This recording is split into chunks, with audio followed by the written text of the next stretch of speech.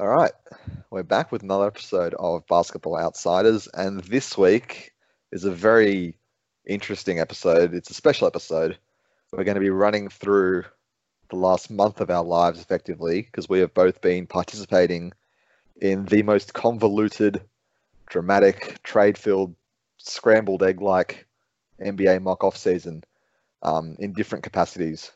So, yeah, it's been a wild ride. I've been the GM of the Phoenix Suns, and Tim, you've been the super agent. How have you found the experience over the last month participating in this? I enjoy it. I've done it a couple of times now, but I'm not gonna lie, I'm pretty glad that it's almost basically over.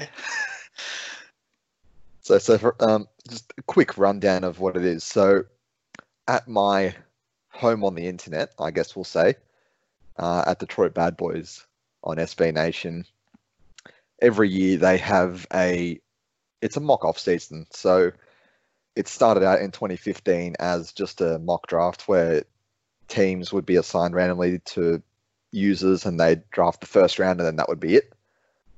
But one of the users, Ron Marshall, loved to make, these 4-team trades. It'd be like 30 players and they'd all somehow work on the trade machine. It'd be an absolute, it'd be like the 2015 trade deadline, but in one trade. It would be like 8% of the league would just be moving around like absolutely crazy. And he loved proposing all these trades. And then Ron, unfortunately, passed away in November 2015. And in his honor, the Ron Marshall Memorial mock-off season was born in 2016. And for the last 5 years, we've been basically reconfiguring the NBA in his memory. So yeah, how it works is users will take control of a whole team, but instead of just doing the first round of the draft, they will literally assume the role of GM. So there'll be pre-draft trades, obviously the draft, player and team options, renouncing free agents, signing free agents. And I think this year we even expanded to coaches, haven't we? Yeah, there are a couple of coaches. So I'm not sure whether that happened last year as well. I didn't participate. I started getting offers for coaches, so yeah.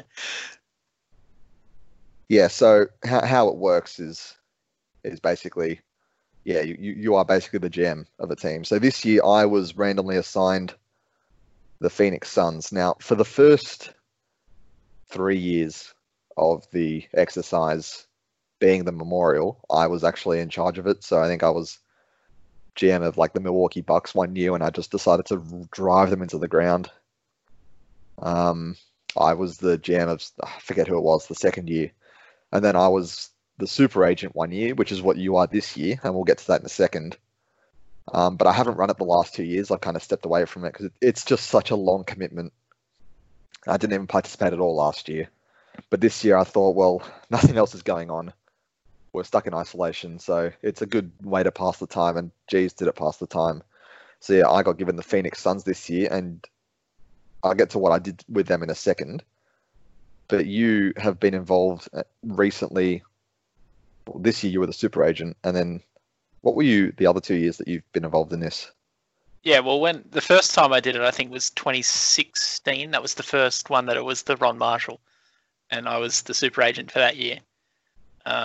And then the following year we swapped. So when you became the agent, I think I got the Kings, and yeah, again, probably ran them into the ground. I think I had 2 first-round picks, and I think I used them on Dennis Smith Jr. and Lauri Markkanen. And then I traded Buddy Hield for like Harrison Barnes. Although my redeeming trade was getting Robin Lopez for Costa Koufos. So, well, when I was running the Bucks in 2016, I think you were just in my ear. So I had 2 first-round picks and a second-round pick that year, and I think you basically convinced me to draft Jakob Poeltl with the 10th pick. And then in a show of absolutely tremendous value, got Karis LeVert at 38, because I was just reading back on the old ones just then before we started, and we'll ignore the fact that I drafted Malachi Richardson at 21. Yeah, I was about to say, we will not bring up any other picks that you've made. But Karis LeVert at 38, absolutely steal. Steal. Everything else in the offseason was questionable at best. Giving Delhi 42 million, Miles Plumlee 48 million.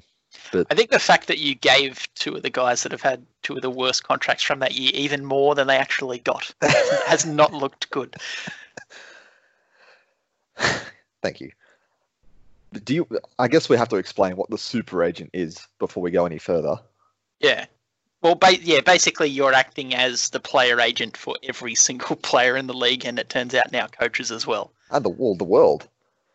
Well, unfortunately this year there wasn't as much interest for overseas players. So basically the way I'm looking at it is, for the purpose of the mock, if it's at least feasible that player, coach, G-Leaguer would come to the NBA, I will accept that. So I'm not thinking about whether it's better for them to stay in Europe or it's better for them to not sign this deal for the G League or whatever. Yeah. But yeah, so basically you just set up an email, wait for the pitches to come in, and then you just have to basically try and play teams off against each other for bidding wars. Whilst, I do take into consideration like the role that players will be playing on those teams, the fit again somewhat. But again, these teams get scrambled so much, and you get so many offers that it only goes to a certain extent. Yeah, so I'll just read out. Well, I'm gonna rip what Ryan, who has run it the last couple of years, how he describes the mock, and I think it's a very apt way to describe it. It's effectively a scrambling of the league. It's a very unrealistic exercise. It's just a whole lot of trades and, well, fun, really. So yeah, obviously Ron Marshall was known for coming up with these very complicated trade scenarios that actually worked, which is kind of, I guess, the spirit in which this game is played in. It's really just a it's a fantasy draft, effectively. I think the fact that there's no future sort of repercussions for mean that everybody that could get traded gets traded. Yep. And then the draft itself gets vastly overrated. Everybody's trying to get into the draft so that they can be active for picks and whatever. I think probably if you want to be very strategic about it, you're looking to be get out of the draft because those draft picks hold a lot of value. They're and then you're trading for future picks, which people are just willing to throw away because they don't really matter. And then you're looking outside of the free agency box to try and get players that you're going to be the only person offering for. Well, you've just taken off what I was going to say next. But yeah, so obviously this is a very now-oriented exercise. There's no dynasty aspect of it or anything. Imagine if there was. Some players would be traded like 15 times in like 3 years. but also you get like a different team, so you inherit someone's absolute mess. Oh no! Then it'd be like trying to recover from. So the way it works is obviously the draft, the current draft is always going to be very overvalued because there is no future repercussions, like you said. So teams are just willing to throw things away because it's very much an exercise to try and get into this draft and to have fun with that rather than actually. I mean, we try and take it a bit serious. Well, I personally, as the GM of the Phoenix Suns, tried to take it somewhat realistically. It is. There's very different approaches you can take to the teams. It's still, as much as like, there's crazy trades and whatever, it's still not like completely, somebody still has to agree to it. They're not like completely outlandish. No. Everything. There's still like legitimate negotiation going down for all of these deals. Certainly I know from the super agent side, I try to keep it all sort of orderly. And then, we nearly got an expansion draft this year, which would have been different. It was narrowly defeated. What was it? 47-53. Yeah, I think something like that. I'll admit I voted no. I voted against the expansion draft because I could just I know you voted yes. I voted yes for the chaos. Yeah, but that's why I voted no because I could just see. Fair enough. Like I've seen what the exercise is like when it's just normal. Normal distribution.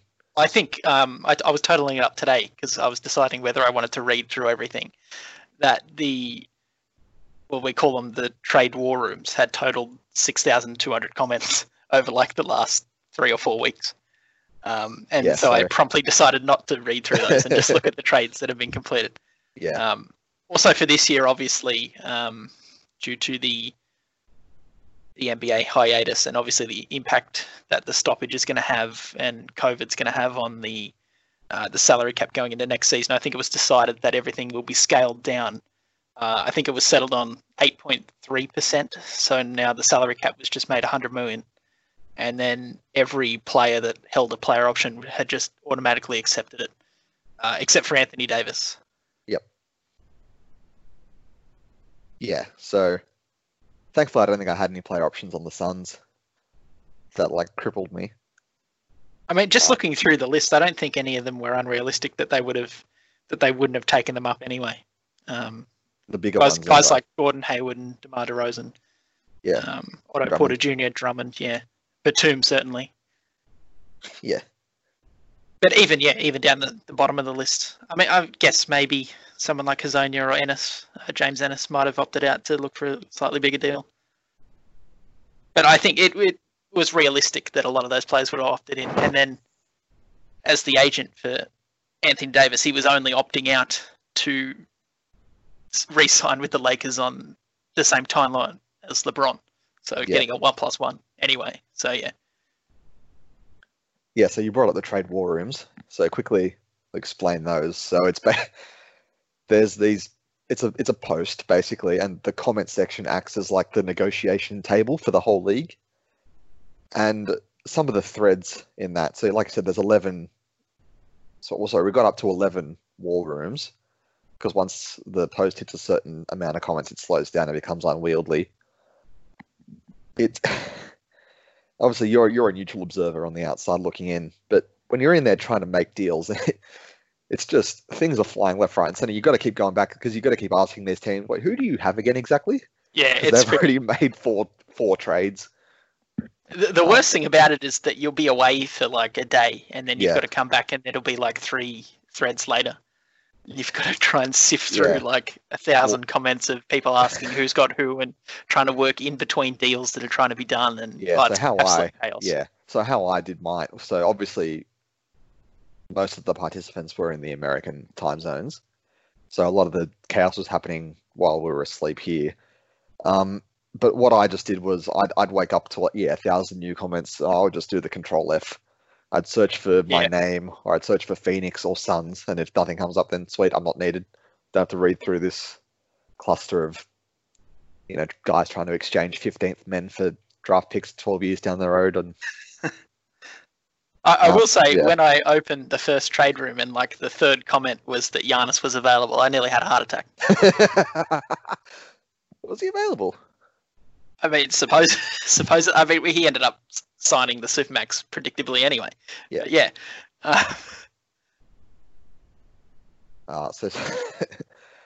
So we covered the player options. So I guess we'll just get onto the trades then.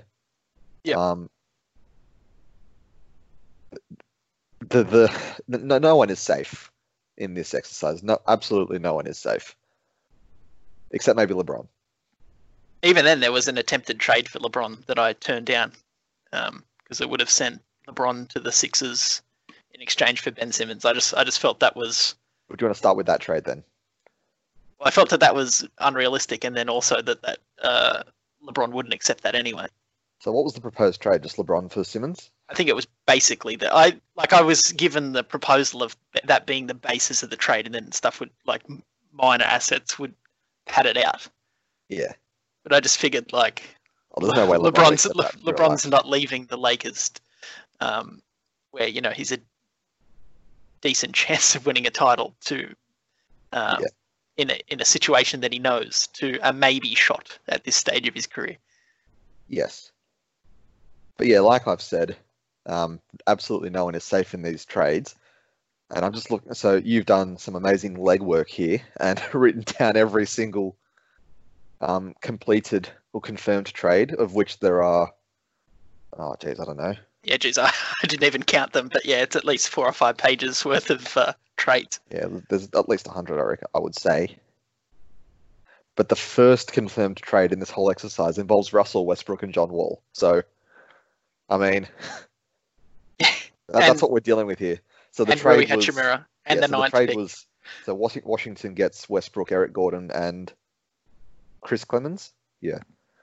And Houston gets John Wall, Thomas Bryant, Hachimura, Jerome Robinson, pick 9 and pick 37. And that's like a relatively minor level, like Yeah. this watch bomb. Because I've just seen there's 5-team trades here. Yeah, I think that was the biggest one. Yeah. So it's going to get to a point when we're talking about these trades that it'll be like, Detroit trade. Like, this is just an example. Detroit will trade, I don't know, Klay Thompson to Minnesota for Bam Adebayo, and you'd look like, what?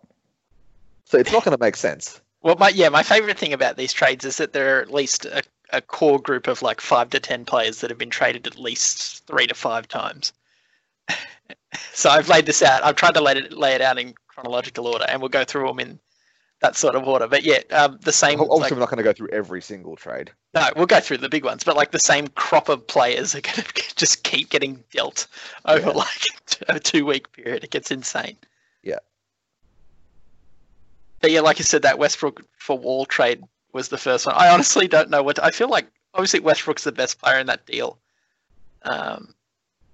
Again, I feel picks are overvalued in this draft. Certainly. Yeah. Well, yeah, I was just on a side for the Phoenix Suns. You're not going to see them come up in any trades because I did not make any trades. Not that I didn't try, but yeah, I'll get to my, I guess, ethos of running the Suns later on. I'm not going to go through it now. But yeah, I was dangling my 10th pick, seeing if someone would bite with a big offer, and no one really did. So, but yeah, so pick 9 amongst a lot of other things for Russell Westbrook. I guess in this exercise, people are far more likely or ready to dump superstars. Well, yeah, there's no attachment there, really. Yeah. And it's like we've said, there's really 2 strategic ways you can look at this. Either you're trying to compete straight away for the title, or you're just completely blowing everything up. But yeah, looking at the second deal, I think it's much more realistic deal. I think Indiana receiving Jaylen Brown and the 17th pick for Victor Oladipo. It's definitely a lot calmer. Yeah, I think that it seems like a more realistic deal. I like it much more for the Pacers. Yes. Just because you've got that long-term potential there, I think. Yeah. Whereas Oladipo is probably more of a finished product. That said, he's still pretty young, but. Yes, I mean, yeah. It's not like we can, the real life impact. How does Victor feel about being traded again? Jaylen Brown, yeah. But then you've got all of these other little trades like Bagley to Cleveland for Darius Garland and Dylan Windler. Is that his name? Yeah, that's him. So there are a lot of just these smaller deals. I have takes about the 5-teamer. Yeah, do you want to move on to the 5-teamer? Yeah, we'll move on to the 5-teamer. Okay, so the 5-teamer involves I'll let you marinate for a second. So the 5-teamer involves Milwaukee, Philadelphia, Chicago, Miami, and Golden State. So I'm just reading through now. I don't know if this is legal, but I guess it got approved, so it must be. Milwaukee received Matisse Thybulle and Minnesota's 2021 second rounder. Philadelphia received NA, nothing. I'm guessing they were clearing cap space. Chicago received DJ Wilson, pick 34, pick 36, and thrown on the end, Tobias Harris. Miami received Otto Porter Jr. and Dante DiVincenzo, and Golden State received Andre Iguodala. Yeah, I love how they traded back for him. Okay, what do you got to say about this one? Well, firstly, the brief bits that I did read of the negotiations. The negotiations was offering DiVincenzo straight up for Thybulle. And I'm just, obviously, I'm a Bucks fan, that I'm just thinking like, Do it. obviously, no. Well, Tyball's is a decent prospect, but in no way is he worth Dante DiVincenzo, especially for the situation that the Bucks are in. But he's Australian, sir. Cool. And then poor DJ Wilson gets shipped to Chicago. One of like his 8 deals that he's traded for. It's a pretty crazy deal for Chicago. I think it's a clear win for them, to be honest. Clearing what they gave up was Otto Porter Jr. And then they get. DJ I mean, Wilson, even if you don't count DJ Wilson, 34, 36, and Tobias Harris. Yeah. Obviously, Tobias Harris's contract is mammoth. Oh, of course, but so is Otto Porter Jr.'s. Yeah, true. And then Golden State just tacked on the end with Iguodala. Who did they even give up? No one. They just got a free Iguodala out of it. Or maybe did they have 34 or 36? Yeah, I think they might have. But Philadelphia getting nothing. I'm assuming they were just clearing space for LeBron. Was that the... Yeah, maybe. Yeah. Because I haven't looked at their free agency. But that we'll get to free agency a lot later on. But yeah, it's this trade right here is the reason this exercise exists. This is Ron to an absolute capital T. Actually, this is probably even bigger than anything Ron did. I think Ron even himself capped it at like 4 teams. 5 is just unholy. The next one, Chicago again. They get Aaron Gordon in exchange for Kobe White. Yeah, so certain people were a lot more active than others. Well, it goes in runs because you can see who was active at a certain time. Yeah. But yeah, Chicago gets Aaron Gordon for Kobe White, Felicio, Archie Diacono, and 47. I think that's a reasonable deal for both sides, to be honest. Yeah, I was about to say, like, Felicio is a bit meh, and Archie Diacono is like just a standard, like, good backup point guard. But I guess if Orlando feels like they don't really want to pay Aaron Gordon moving forward, especially with Jonathan Isaac and what they've potentially got in Mo Bamba. Yeah, I guess it's a reasonable gamble to take, especially Kobe White showing some stuff, and you can potentially, I guess he's like another, because Orlando's kind of in the position as a small market, they have to, I guess, swing for these younger guys rather than attracting big free agents. Yeah, hoping that they pan out. It's kind of what they did with Fultz, and I guess we'll see how that works out in the future. But yeah, I think it's kind of the level of return you'd expect for a low-level star like Aaron Gordon. Yeah, I think so. Certainly as a real-life deal, that's believable. Yeah. Yeah. And I'm a big fan of Kobe White, so I'm. Yeah, I think he's all right. Yeah. But I do like Aaron Gordon, and I've seen Chicago come up again later for another. Like, Chicago's just in the business of acquiring names at this point, I think. But do you want to do the next trade? Yeah, we'll look at the next one. I didn't even see the first name on it, so yeah, we have to talk about this one. Yeah, of course. So certain teams just like they're acquiring names more than anything. So Boston receives Rudy Gobert and Nigel Williams-Goss. Big name there. In exchange for Gordon Hayward, and then picks 26 and 30. Again, not the most. I mean, I don't see Utah trading away Gobert ever. At least not while he's in his prime. But it's not the most unrealistic trade in terms of just value. Again, trading back for the actual name will probably make it a bit unrealistic. Yeah, imagine Hayward going back to Utah. I think that Gobert was probably going to get traded regardless of who ended up getting him in this, just because you don't really want to be the team to pay him. I think a lot of people have that sort of perception that by maxing out a center, it's probably not conducive to being a championship team in the current NBA. Plus, Gobert is a very contagious player. Oh, God. Yeah, so like I said, I think the actual value here is reasonable. Yeah. The names themselves, no. There's no way Utah is getting Gordon Hayward back. At least not for 7 or 8 years. Maybe he'll sign a one-day contract and retire there, but even then, doubtful. Boston again on the next one. Boston. They pick up the Yeah, and we'll just 10.5, 8.5, 3.5 club legend, Thad Young. 13 and 5, 6, isn't it? Probably. I just blanked. I thought of the joke and then I completely blanked on it. But yeah, they pick up Thad Young, Yep. Saturansky, and Laurie Markkinen in exchange for Kemba Walker. So again, Chicago getting another name. So that makes Chicago acquired Tobias Harris, Aaron Gordon, and now Kemba. Such like a hodgepodge of like decent guys. Have no idea whether it would work. I'd say this is a clear win for Chicago, though. This is such a clear win for Chicago. Yeah, I think so. Even if you think Markkinen, like whatever you think of Markkinen as a young guy, I mean Thad Young and Saturansky are just very. Kemba Walker's a clear all-star. You're trading it for an all-star, right? Yeah, that's what I'm saying. So like the return you're getting for Kemba is a couple of very replaceable vets in Young and Saturansky and potential in Markkinen. I'm surprised somewhat that they didn't have to throw in a pick to get Kemba back. Yeah. Unless, I don't know what Kemba's contract is like, but I'm guessing maybe they were just looking at some sort of salary.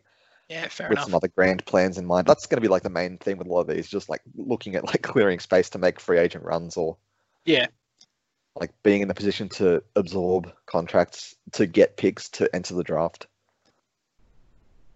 Next one, Blake Griffin getting traded to the Utah Jazz in exchange for TJ Leaf. We're going to skip over Luke Kennard getting traded.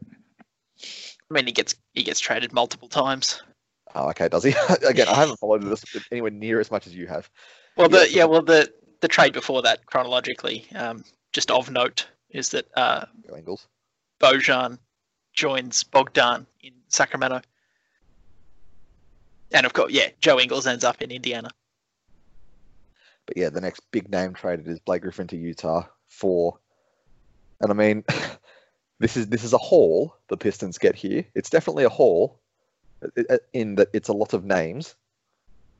So Utah acquires Detroit acquires TJ Leaf, who was traded in a trade that we don't care about. So TJ Leaf, again, these names aren't going to make sense because it's a hodgepodge at this point. So Utah gives up TJ Leaf, Tony Bradley, Ed Davis, Jeremy Lamb, and Doug McDermott. I'm going to assume that is for Blake Griffin.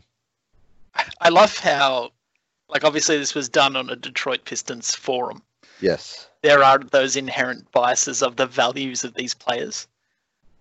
I mean, that's just a lot of crap, really, for Griffin. Obviously, it's taken of the view from Detroit that, like, Griffin is done. And it's just, we've got to get rid of the contract. Yeah. But that's sort of what I mean. You'll find a lot, like, players that have sort of burned through Detroit have such a lower perceived value rather than someone who, obviously, Pistons fans have watched from afar and not necessarily seen, like, their weaknesses or whatnot which they might have if they were playing in Detroit. Well, it's also ironic that Ed Davis gets to Detroit here after everyone, like, a lot of popular opinion was, Ed Davis could be signed for like 10% of what Drummond was earning and do the same job. It's funny you bring up Ed Davis. I believe they immediately waived him. Oh, what? I mean, TJ Leaf, I don't know too much about, but he doesn't strike me as a long-term, like, high upside gamble. That's the sort of thing about this package for Griffin. What are you even really getting? Yeah. Just like five guys that you can probably waive. Like Jeremy Lamb is a decent piece. Lamb and McDermott, I'd probably like. And Tony Bradley, I guess, is young, but yeah. As a whole, it's just a hodgepodge of. I feel like if the Pistons were to dump Blake, in real life, I'm obviously going to burn through that phrase today. They would get a much better return than that. Well, they probably get a pick or two back. You'd hope so. Although I guess it depends on the league perception of Griffin being done as well. Oh, of course, but I don't think it's worthy of that, to be honest. No. Oh, no.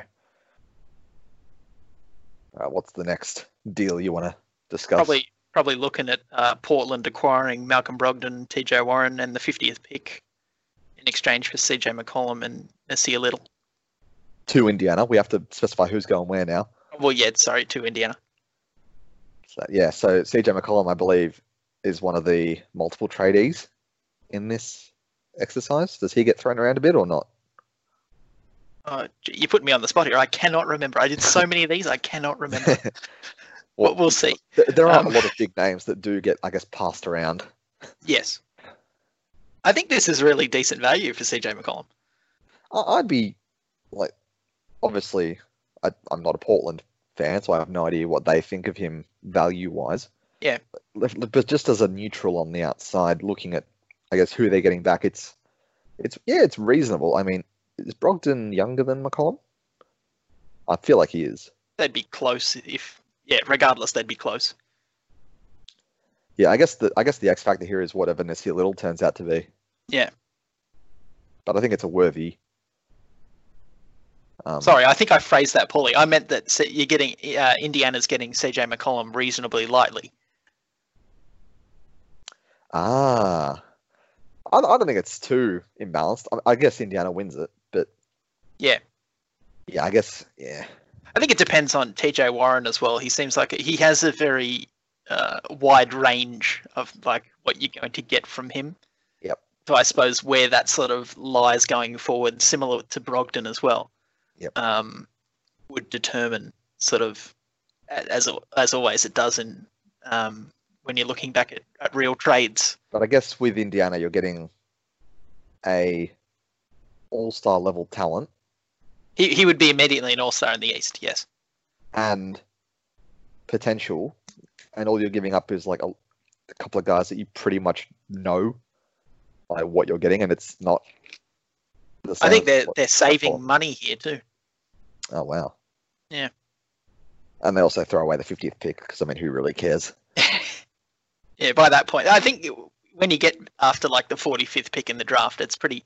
If you've got like one guy that you're zeroing in on, it's not worth trading for. You just wait until he's an undrafted free agent and just hope that nobody else has got your line of thinking on that. And even then, they're probably not going to be that. Like, yeah, well, they're not going to swing the needle a bit because they're just names on a page at the moment. Well, they're not going to be drafted until October now. So, yeah. It's all just a big simulation. Pretty much. Like the world we live in. Next one I wanted to look at is Otto Porter getting traded again, this time from Miami to Oklahoma City. Yep. With Kelly Olynyk and Kendrick Nunn in exchange for Chris Paul. I really like this for Miami. I did too. I wanted Chris Paul to get to Miami sooner than what would be now, but yeah, I like what Miami have done overall in general. But yeah, I'm a big fan of this. Just thinking of him alongside Bam. Yep. It's just all the playmaking, and I haven't looked at their roster. It's very good.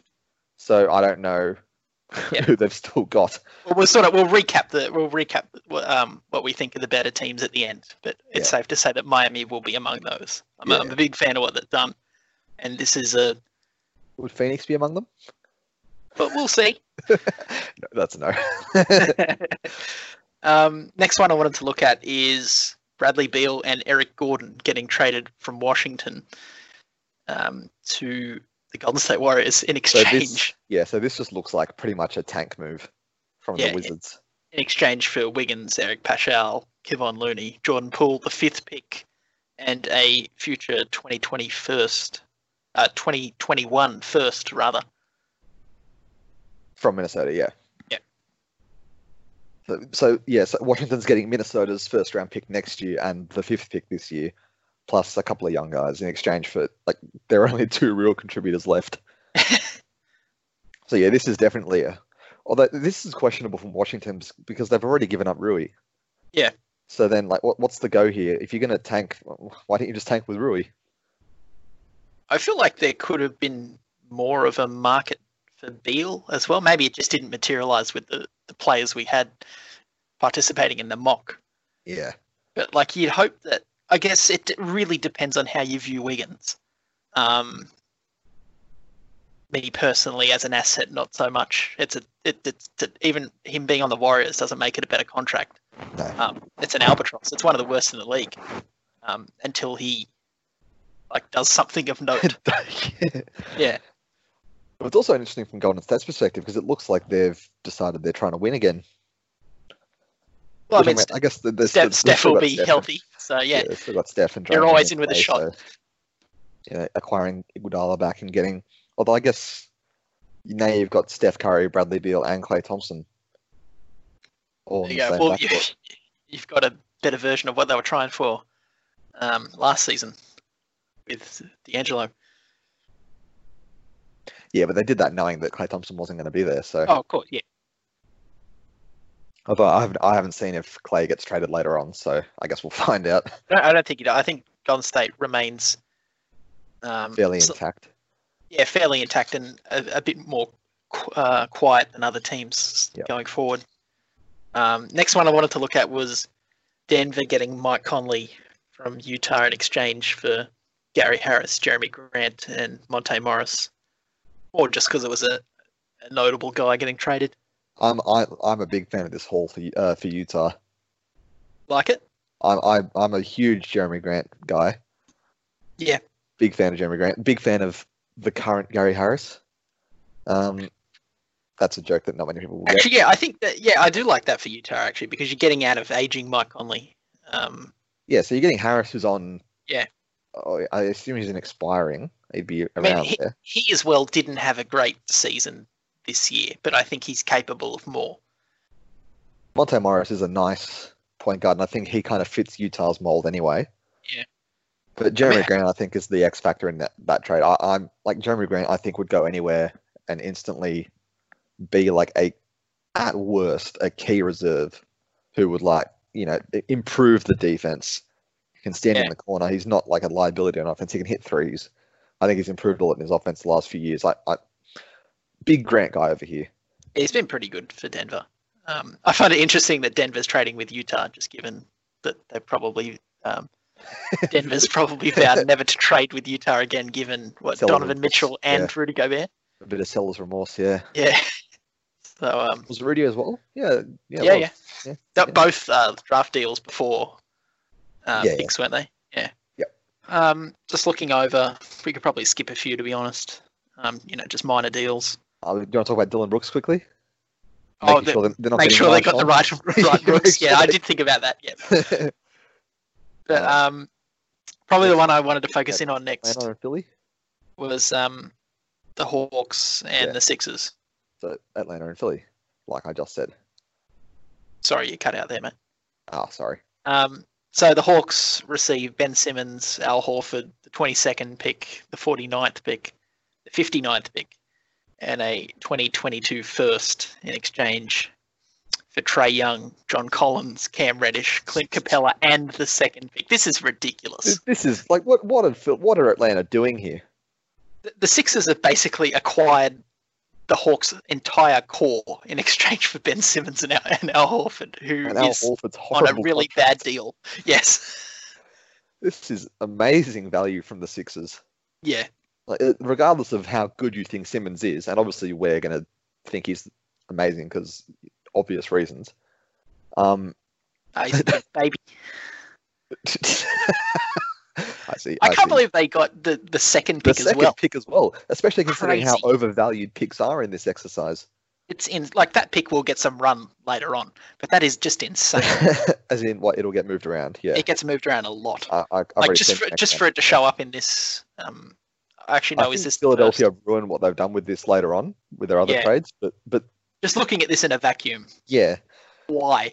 Trae Young, as much as I like to laugh at him, like it's more laughing at the commentary around him and the media around him. But he is obviously very good. John Collins is a stud. John Collins is fantastic. Cam Reddish is a bit, you don't know. It could be just another Andrew Wiggins, really. Cares? Look at this haul. It doesn't matter. That's what I'm saying. But you don't even need him in there for it to be great. If the biggest issue with what you're getting back is Cam Reddish might be like maybe just a young, inefficient guy, then this is great. Yeah. And then just Clint Capella in to be Embiid's backup, sure. Yeah. Well, they'll start him. Oh, well, John Collins as well. You've been playing Collins and Embiid. It's just insane. And Trae, Trae Young for now. Yeah, but Trae Young, yeah. This is an Atlanta, like the picks they're getting back are just a couple of seconds, a late first and a future first. It's Very dodgy dealing from Schlenk here. So probably skip over the next couple. Horford gets dealt again. Gary Harris gets dealt again. Kevin Love ends up in Memphis. Covington predictably gets traded. Talk about Kevin Love's value? I suppose, yeah. That seems like a real life. I'm surprised you want to skip over that me. one. Yeah, so Kevin Love gets effectively dumped in Memphis. Yeah.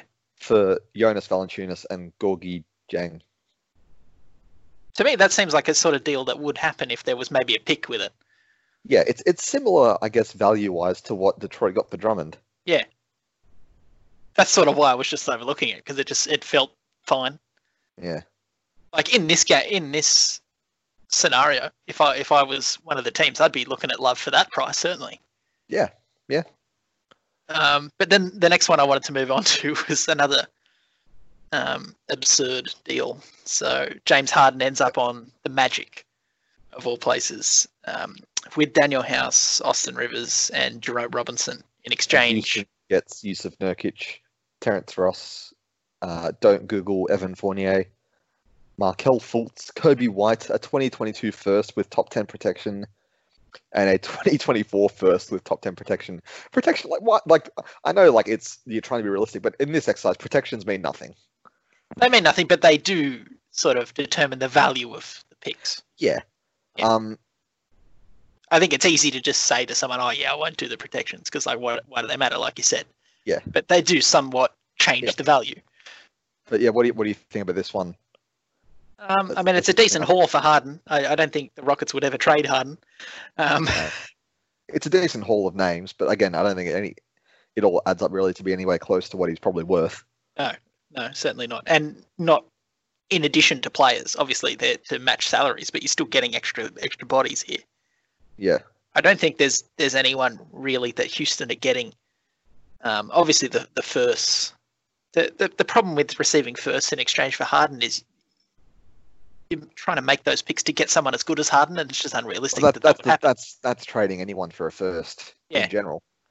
The only reason Houston would ever make a trade like this is because Harden is, 30, 31 now? This is basically an end of the timeline, blow it up trade. Yep. And this is like Harden wants out. He's not going to re-sign sort of deal. This is getting something for him. And I mean, Kobe White and Fultz are nice young guards. Nurkic is just there, I guess, for money reasons. Yeah, sure. All those guys are sort of okay, but they pale in comparison to the value of Harden. Yeah. Yeah. And Daniel House. I think that, like we've sort of said, this exercise devalues superstars somewhat. Yes. As in the way that. Well, they're thrown around left, right, and center. They're thrown around, and it's a lot of it's up to preference. Well, yeah. Do you want to move on to the next one? Yeah. So we said Philadelphia was going to ruin what they did for Ben Simmons, and they've started here. As much as I am a huge De'Aaron Fox fan, Sacramento receives Trae Young and the second pick for De'Aaron Fox and a future first from Philadelphia. Sacramento, amazing. Like, I cannot stress enough how much I love De'Aaron Fox. Yeah. But what the hell are you doing, Philadelphia? This is one of the best trades I've ever seen. Like, just straight up steals. There's been a robbery. Yeah, this is. I don't think there's much more to say about it. It's just like Philadelphia did so well. They traded Ben Simmons for like 5 amazing things, and then they just dumped 2 of them for, again, a very nice guard. But well, I think the Sixers still come out on top from the Atlanta deal, where they gave up Ben Simmons. But so it's effectively Ben Simmons for Fox, a future first, Collins, Reddish, and Capella. Yeah, they sort of like dented what they could have had. But there. Again, vacuum. Yes. It's an awful deal. Awful. Moving on, Drew Holiday ends up on the Spurs, which I can see in real life happening. Big fan. I like this deal in the sense that New Orleans grab Aldridge and DeJounte Murray and the 11th pick. Yeah, so Drew Holiday ends up on the Spurs along with JJ Redick, pick 7, pick 47, and a top 10 protected 21 first for Aldridge, DeJounte Murray, and the 11th. I think that's a fairly even trade. Yeah, I think it's decent. I think Spurs win it a little bit because they get Holiday and the 7th. Yeah, fair. I think you're not complaining if you're New Orleans, though. No, because they're getting out of... Well, actually, what's Redick signed on? I'm blanking. Yeah, so I don't know what Redick's deal is like, but I'm guessing there's some sort of get-out motivation there. But even Holiday, I think, doesn't have that much money left on his deal either, or years. So I know you're a big fan of Holiday. When he was signed to his current deal in New Orleans, I think I tweeted that it was like they were tying themselves up a little bit. Geez, I've eaten my words and then some on Holiday. He's probably on like the top 3-point guard in the league, just in terms of my favoritism towards him. I remember big Holiday guy. When he was signed, it was sort of like, wow, that's a big figure, but New Orleans had to do it. Yeah, and now it's I was trying to get into the Pistons in the last trade deadline, trying to like think of some way that it's not going to happen. Like we don't have anything. It's always whenever you're talking about hypothetical Pistons trade, it's always Drew Holiday. It's always Drew Holiday or D'Angelo Russell. It's one of those two. Yeah, I think generally Russell a couple of years ago. Much rather Drew Holiday. Oh well, yeah. But no, I'm a huge. As much as I said, I'm a big De'Aaron Fox guy. Big Drew Holiday guy. You're just favouring all the guys. Guy. Sorry? You got many guys. I have many. 5 guys. I have at least 5 guys, yes. Again, for Bucks reasons, I'd like to look at the next one. Okay. So Milwaukee receives... you can go through it. Yeah, the Bucks get Spencer Dinwiddie and slow-mo Kyle Anderson in exchange for... I'm not sure whether is Guduric in the league or it's just the mythical rights to. I think it's the mythical rights. So this is a 4-team trade. So Brooklyn get exchange for. Yeah, Brooklyn get him anymore. Bledsoe, the 44th pick, a 2021 Golden State second rounder, a 2021 Portland second, and then San Antonio are reunited with George Hill. They get Garrett Temple and the 40th with Garrett pick. Temple as well. Yeah, I was trying to think whether he'd been on the team. It felt right. And then Memphis. He seems like a Spurs guy. Memphis are reunited with Rudy Gay. Not a good reunion. Again, from the Bucks, what are we doing? I'm looking up Garrett Temple's history, but yeah, Dinwiddie is marginally better than Bledsoe, but then you're giving up George Hill as well. Yes, Temple is a Spurs guy, and Kyle Anderson is fine. I mean, but I wouldn't go out of my way to get him. Yeah, the Bucks do this deal hoping that the league lets Dinwiddie's contract get crowdfunded for the minimum. Yeah. Yeah, I don't know what's going on here. Again, I understand if you've been given the Bucks in. You've effectively given up your whole point guard rotation for Spencer Dinwiddie. This is the sort of deal that makes Giannis rethink whether he should sign the Supermax. But I understand if you're given the Bucks in this mock draft, like there's not really a lot to do other than just pick your minimum guys. But it probably doesn't mean you should go ahead and pull this. Not a massive fan. They did fine getting Thibault, regardless of what you think of DiVincenzo. I think that was it's a fine move. But yeah. For me, it's soured just by Dante's ceiling.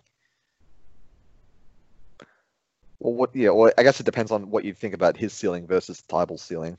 Oh, of course, I think Thibault is much. His sort of value is much more known. He's a much more known commodity throughout the league than Dante's is, which is sort of wild to think about considering that Dante plays in the Bucks. In the league, 2 years now? The best team in basketball. But yeah. So do you want to move on to the next trade? Yeah, we'll move on to the next one. So Donovan Mitchell he's dumped, really. Well, the second pick.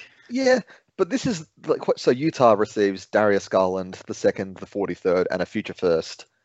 And Sacramento gets Donovan Mitchell and Miye One. Miye One? Okay. Yeah. I'd never heard of him before, so I wasn't sure. Big fan.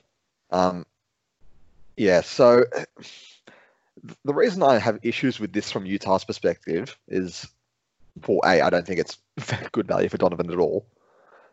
But based on what else they've done in the offseason, it looks like they're trying to win now, and then they go and pull this. Because they've acquired Al Horford before in a trade that we didn't talk about. Yeah. And they reacquire Gordon Hayward, and they get rid of Mike Conley for a couple of young guys that I've already forgotten who they were because there's just so many trades now. But I'm just questioning, I guess, the what the vision is here. Oh, and they also got Blake Griffin. To your point, watch the space, I think. Yeah, I feel like Utah, as in what's to come. Yeah. Yeah. So Utah was run by, I guess, what would you call him? The Mark Tatum of the league for this season. Yeah. So I guess he was the guy who was like helping Ryan, who's the guy running it. He was helping him out, co-commissioner or deputy or whatever. He was definitely one of the more active tradees. He was the most by far. Like every third or fourth trade is Utah. Yeah. So every time I would just see what the league interest was for like any of my guys.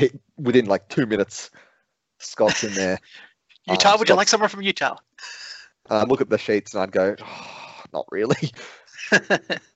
He did make me think a couple of times, but in the end, I just decided not to pull the trigger. Yeah. But I'll talk about my trade strategy at the end. I mean, to me, it's not terrible value for Donovan Mitchell. That's where I disagree. I'm not sold on Garland. And again, it's the same thing we were talking about with trading Harden in terms of like you're trading Donovan for the second pick, hoping to get someone as good as Donovan. Yeah, fair enough.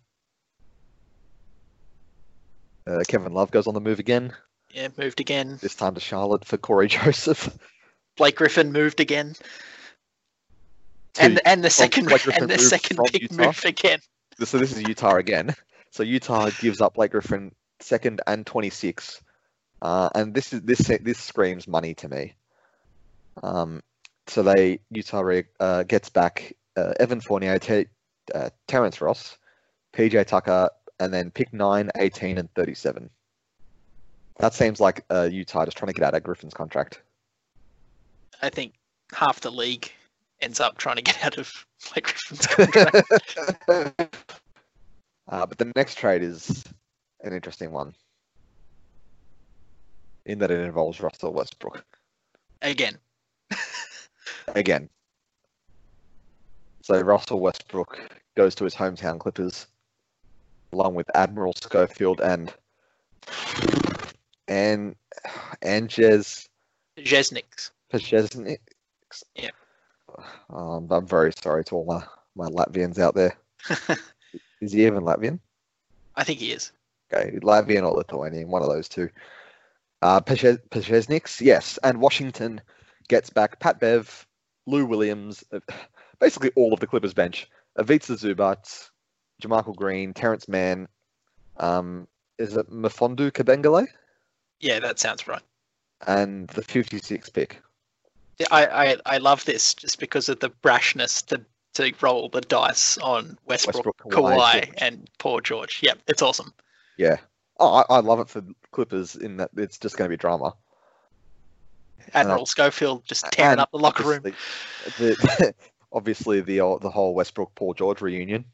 Although I don't feel like they had the bad blood of the. No, I don't think so at all. Yeah. I think that was more just Paul George. Like Paul George was requesting to go home rather than the whole Kevin Durant thing. But anyway. Yeah, well, it's certainly paled in comparison to that and what the media beat it up as. Yeah. Whether it was serious or not, yeah. A stack of minor trades, you know. I think Lou Williams and Pat Bev end up on Utah. Anyway. Yeah, that's the next one. But yeah, so obviously a couple of minor trades, you know, Tyus Jones to the Kings for Rashawn Holmes, Isaac Bonga to the Sixers for Mike Scott. Utah acquiring Pat Bev and Lou Williams for Fournier, 24 and 43. So that's a bit of a win now move. Yeah. But they go both ways, Utah. I feel they do win now moves and they do future moves, which I guess isn't the worst strategy to have. But at the same time, the moves that they're making are just so drastic, and that's the whole nature of this exercise anyway. So it's I fine. think knowing that you can make 50 trades in this means that you're much more flexible to make deals, to make future deals. Like, what's going to happen? You're not going to get a phone call from Donovan Mitchell saying, "Yeah, bro, what the hell?" Yeah, exactly. The next trade I want to talk about is this blockbuster here. Philadelphia received the 58th pick from Toronto in exchange for the rights to Vasilije Micic. I think that's an absolute earth shatterer. It's a steal. It's a free pick. In fairness, so there are some trades like this where it's just basically shuffling of the deck chairs. Yeah, pretty much. I mean, there are a lot during when we get to the part that coincides with the draft. There's a lot of just picks flying off the wall. But obviously, the next one we're going to touch on. Yes.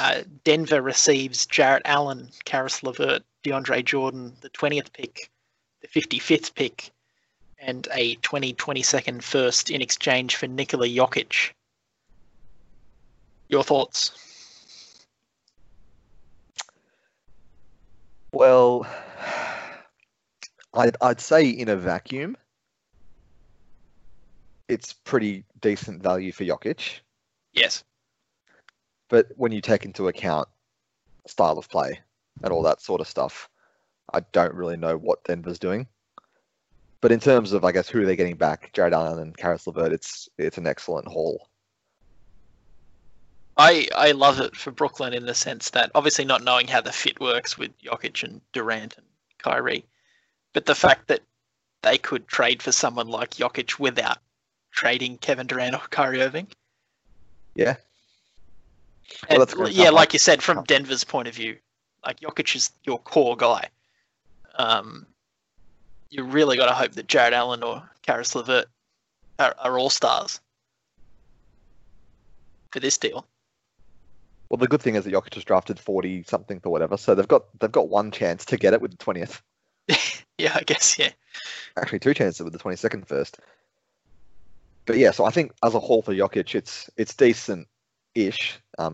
It wouldn't happen in real life, I don't think. No, I don't think so. Not for a player of Jokic's importance to a franchise. No, it's a realistic deal. If it ever came around that they needed to trade him, this would be like the level of value I would expect them to get back. Yeah, I agree. There's a couple of low-level starters shuffling deck chairs here. More Utah trades. Yeah, see, I think that's our first trade that doesn't involve a player.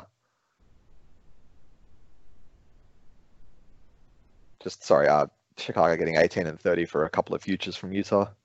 Yeah. Marcus Smart goes to Utah. So that Garland ends up in Boston. Yeah, Garland ends up in Boston. So it's Terrence Ross. Valanciunas ends up in Orlando for some spare parts from Cleveland. Pick swaps. The next one here, Blake Griffin ending up in Dallas again. Half the league trying to get out of that deal. This is where he stays, thankfully. Okay, so I don't... actually, I'm questioning the rationale for both teams here. Yeah. So Dallas receives Blake Griffin, Markelle Fultz, and the 26th from Houston in exchange for Porzingis, Hardaway Jr., Maxi Kleber, and Dorian Finney-Smith. I like what Dallas have done overall, but I think Houston win this trade. Pretty much the core of the Mavs minus Luka they're getting in exchange for Blake Griffin, Fultz, and as in the core of the Mavs being Porzingis.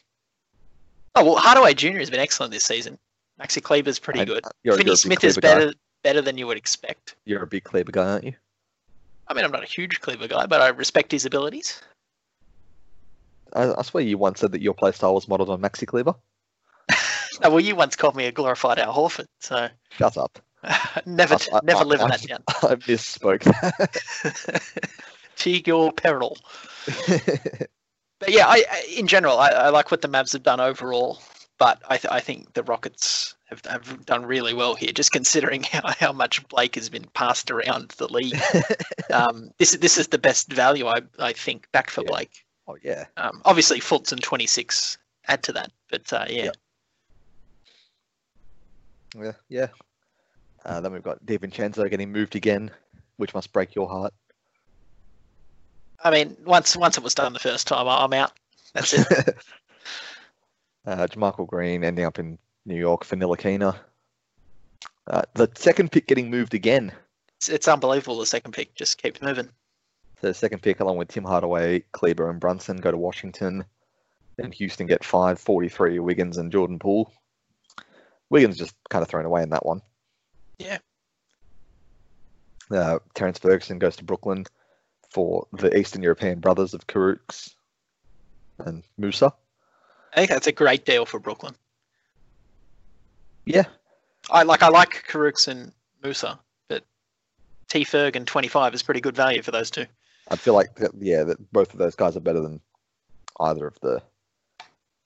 Sorry, both of those as value would be better than Karooks and Musa. Yeah. Just Mike Scotting up in Brooklyn. Orford gets traded again. Orford gets traded again. Danny Green gets traded again. Green to Utah, sorry. Yeah, JaVale to Utah. Time Lord to Utah. Yep. Wendell Carter Jr. gets traded from Portland to Toronto. I must have missed when he got traded the first time from Chicago. Pat McCaw in 2 trades in a row here. Yep, just getting flipped. Just deck chairs. Steven Adams ends up in Cleveland in a 3-teamer. Then he gets flipped in the next deal. Cool. Do you want to talk about these two then? I mean, I don't think there's a lot to talk about in the first one, to be honest. Okay, well, just as a preface, so Steven Adams goes to Cleveland. OKC gets Rudy Gay and Gorgie Jang, and Memphis gets Felicio. And then, yes, Cleveland flips Steven Adams and Kevin Porter Jr. To Chicago, and Cleveland returns Zach LaVine, Ken Birch, and Luke Cornett. I'm not the world's biggest fan of LaVine, but I think it's a decent decent get for Cleveland. Yeah, because obviously Adams isn't on their timeline at all. No. Giving up Kevin Porter Jr., I guess he's not like a young guy you're really gonna, I don't think, lose too much sleep over. Obviously, there's always a risk with a young guy that they'll blow up. Well, as a Bucks fan, having technically traded away Kevin Porter Jr., I'm not losing a lot of sleep over him at the moment anyway. As a Pistons fan, also having technically traded away Kevin Porter Jr., I'm also not losing sleep over it. Yeah, so there you go. We actually, you just traded away the pick. We actually traded away the player. Did the Pistons even make the pick, or was it? No, I don't think so. Yeah, so I think he was officially drafted by the Cavs. But yeah, he's not like it's. At this point in time, it's he plays a bit. He's got an unusual style though. He mid range is a lot. He's had good games. He's had standout games. Oh, he's had yeah. Oh no, he was officially selected by the Bucks. There you go. Did not know that. Don't think you did either. Oh well, I mean, because the trade hadn't gone through. The trade was already agreed in principle. To, but yeah. That's sort of one of the last archaic things about the NBA. But yeah. The NFL does it so much better. Oh yeah, even in isolation, the NFL did it so much better. Yeah. Well, what's the next one? This is, I'm guessing, during the actual draft. There's just a lot of nothing really going on here. What's Milwaukee trade Kyle Anderson and Robin Lopez, a 2022 second and a 2023 second for Kelly Olynyk. What is this? Where are we going here? And yep. I guess I don't know. I like Kelly Olynyk, but maybe not on the Bucks. I don't know. I'm out at the stage. The next one I wanted to talk about was Minnesota getting Zach Collins for Josh Okogie.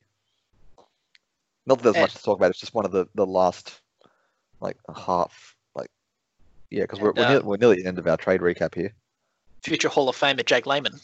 Yes. Comparable only to Michael Jordan. Did he use a quote? Oh well, I think there was something Layman at the beginning of his career where he was only playing so many minutes and he was scoring like the most points per minute in NBA history. Yeah, right. Something. It was something like that. But it was like Layman and Jordan via ESPN stats and info. Yeah. Yeah. God, that was a couple of years. I hadn't thought about that for a long time. But then there's a lot of draft picks getting swapped around here. Yes. Al Horford gets moved again.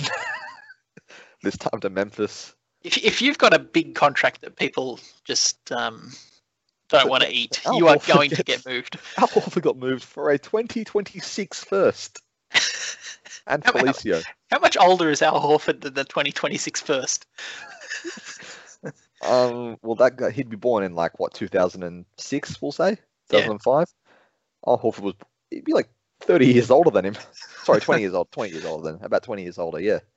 Al Horford was almost in the league. Yeah. Well, he was drafted in 07, so that trade there to me is one of the Memphis did great in that one. To be honest, as much as I bag Horford. So Memphis gets Horford. Yeah. For Felicio and a 2026 first, but they also get Darius Bazley and Anthony Simons. I love Anthony Simons. He's really good. And I feel like because I tried to get Brandon Clark, and I don't think Memphis bit. No.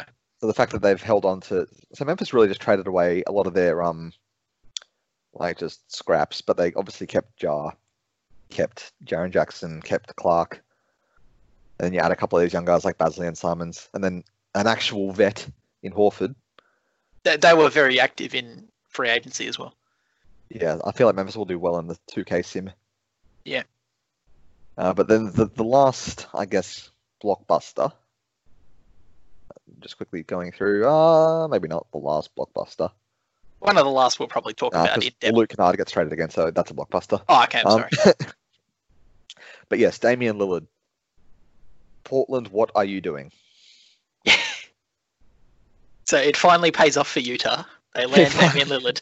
So Lillard in exchange for just an absolute smorgasbord of average. So Portland receives Thomas Satoransky, Danny Green again, Lou Williams, a Minnesota 2021 first, a Chicago 2021 first, a Sacramento 2021 first, and a Boston 2021 first. I think Portland had traded. So this sort of seems, Portland's obviously tearing it down. Yeah, well, they'd already traded CJ. CJ, Zach Collins, that's your little, cornerstones of the franchise. This to me reminds me a little bit of what Indiana got for Paul George. Yes. Just a lot of future picks. A lot of picks, yeah.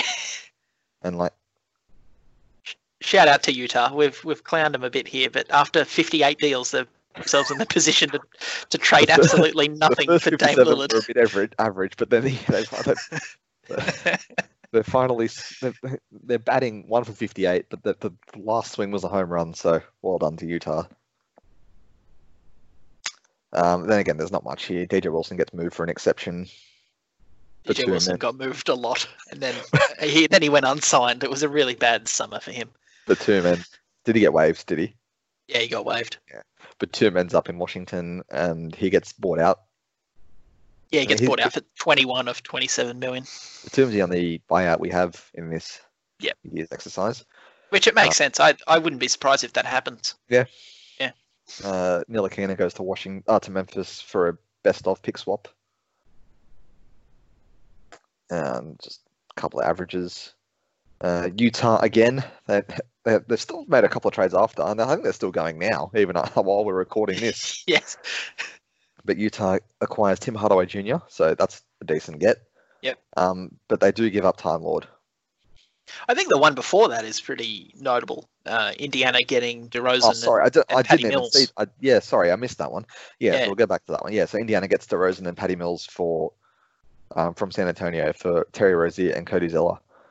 And I don't hate Rozier. But it's surely a money move. Yeah, it has to be a money move. The value does not match up. But yeah, it's got to be a money move. It seems like a money move from both sides, actually. Yeah. Obviously, Indiana not wanting to keep paying Rozier and then San Antonio getting out of DeRozan's deal. I think Indiana still, regardless of those implications, I think Indiana come off much better. Oh, yeah. 100%. Because Mills is a guy who's just not going to stop producing and it's cheap. Depending on what Indiana's, I guess, timeline is. He gets moved again. I've just seen. But yeah, so Utah gets Tim Hardaway Jr., OKC gets Beverly and Robert Williams, all Time Lord, and Washington gets Rudy Gay and a future second. Utah, another nice piece added to them. Yeah, I like Hardaway. I think he's really turned it around this year playing in Dallas. People like to joke on him because he re-signed with the Knicks for stupid money, but who wouldn't have taken that though? Like you that would have been awesome. Yeah. would have been Nerlens Noel level of stupid not to take that big of a deal. Yeah. Jabari Parker ends up in Charlotte. Rest in peace. Michael Jordan Jake Landon goes to OKC for Zan and Musa. Patty Mills ends up in Memphis, gets moved with the 2021 swap. That's nice. I don't know what That's that means. nice. Patty Mills Indiana, at Memphis is nice.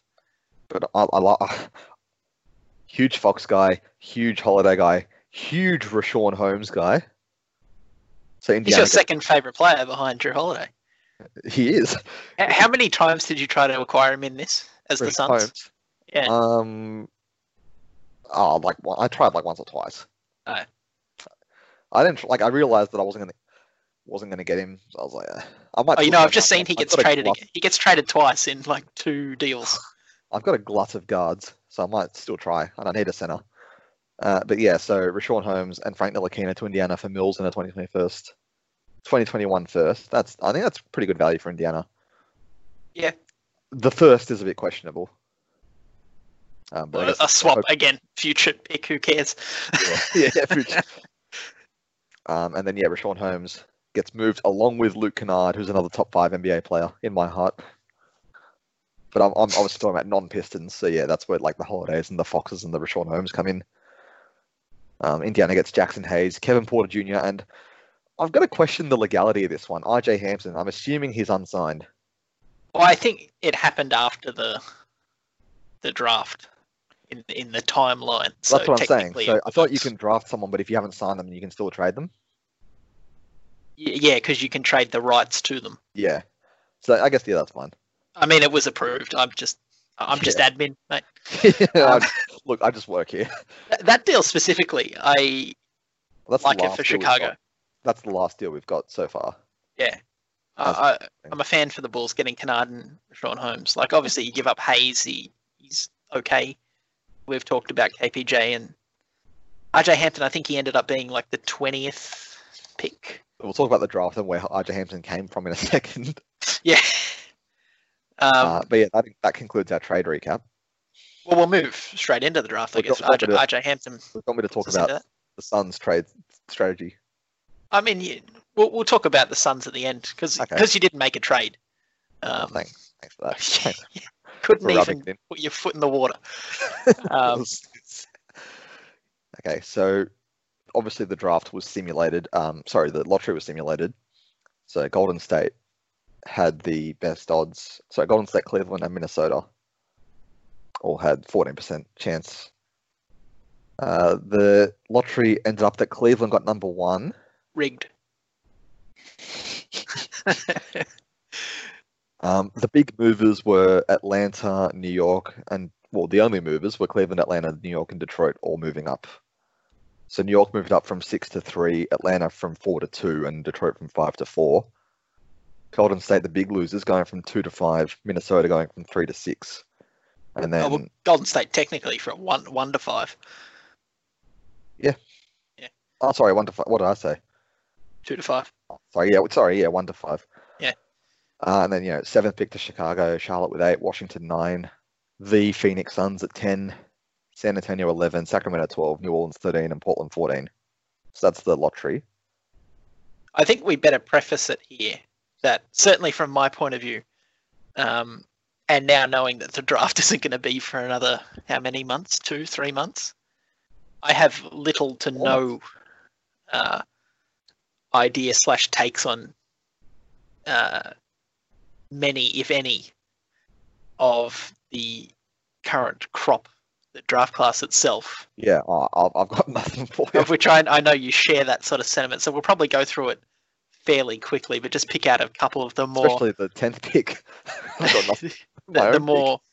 the more notable names. Yeah, so obviously, the first overall pick to Cleveland was Anthony Edwards from Georgia. I feel like, has he even been spoken about as a potential number 1? Again, I go for the Bucks, mate. I don't even need to look at the first overall pick. With the peasantry. I don't need to tune into the draft for like the first 2 hours. Yeah, yeah, true. I feel like, out of all the names that have been mooted at number 1, he hasn't come up anywhere near as much as the James Wisemans or the LaMelos or Killian Hayes, so on and so forth. Speaking of LaMelo, I know you'll have takes on LaMelo. Oh, of course. So LaMelo goes second overall to Minnesota from Illawarra in the NBL. Represent South Coast. Had a pretty good season in the NBL. Obviously left early.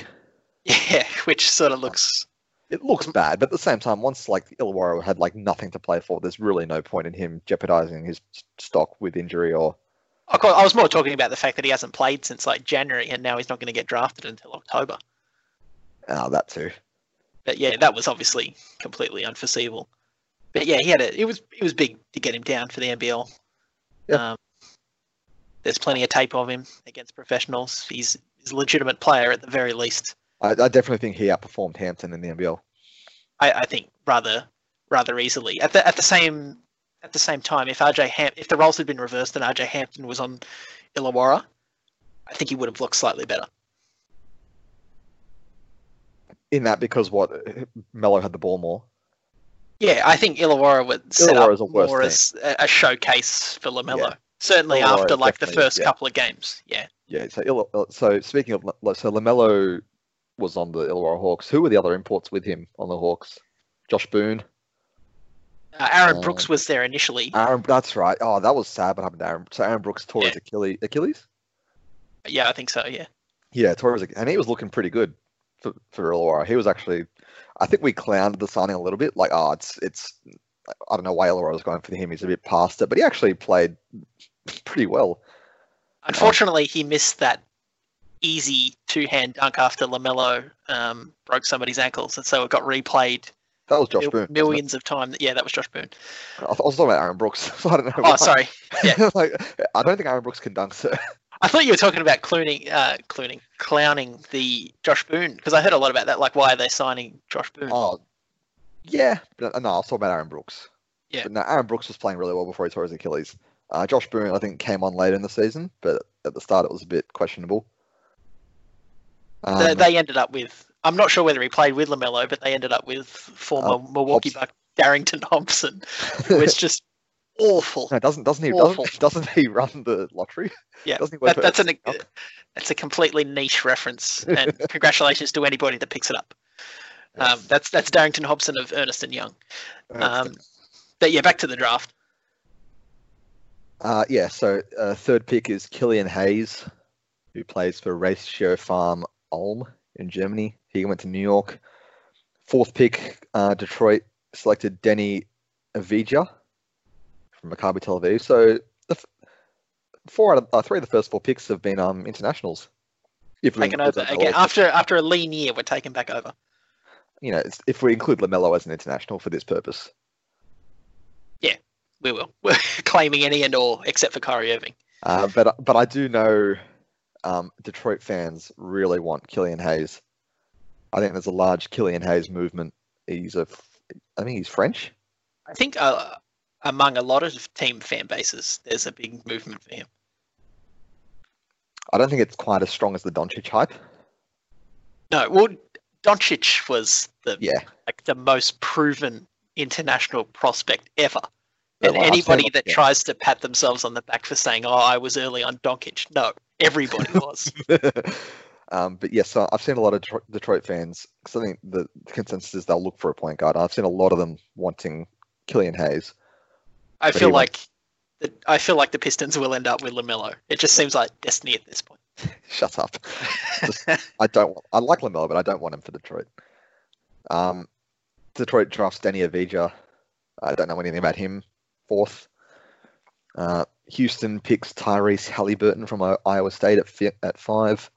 I think the presumed number one pick for a lot of the season, just college season just gone, James Wiseman from Memphis, didn't even play a game, I don't think, in the end. So he hasn't played basketball in about 4 years now. He goes 6th to Washington. Do you have anything on him? Not particularly. Although I think he did play at least a handful of games for Memphis. I remember there sort of being hype around that. But again... Because he was eventually ruled ineligible. Yeah, I think he ended up playing 2 or 3 games. Reasonably impressive games. But it certainly wasn't like a As like you're talking about the presumed number one pick, it's certainly nowhere near like a Zion hype. No. Was he ineligible for academic or money reasons? Again, you're asking Why the, don't the you wrong know? people. You're the researcher here. I'm just the presenter. Isaac Okoro from Auburn went 7th to San Antonio. Alexei Pokusevsky went 8th to Charlotte. Sadiq Bey 9th to Oklahoma City from Villanova. You're a Big Ten.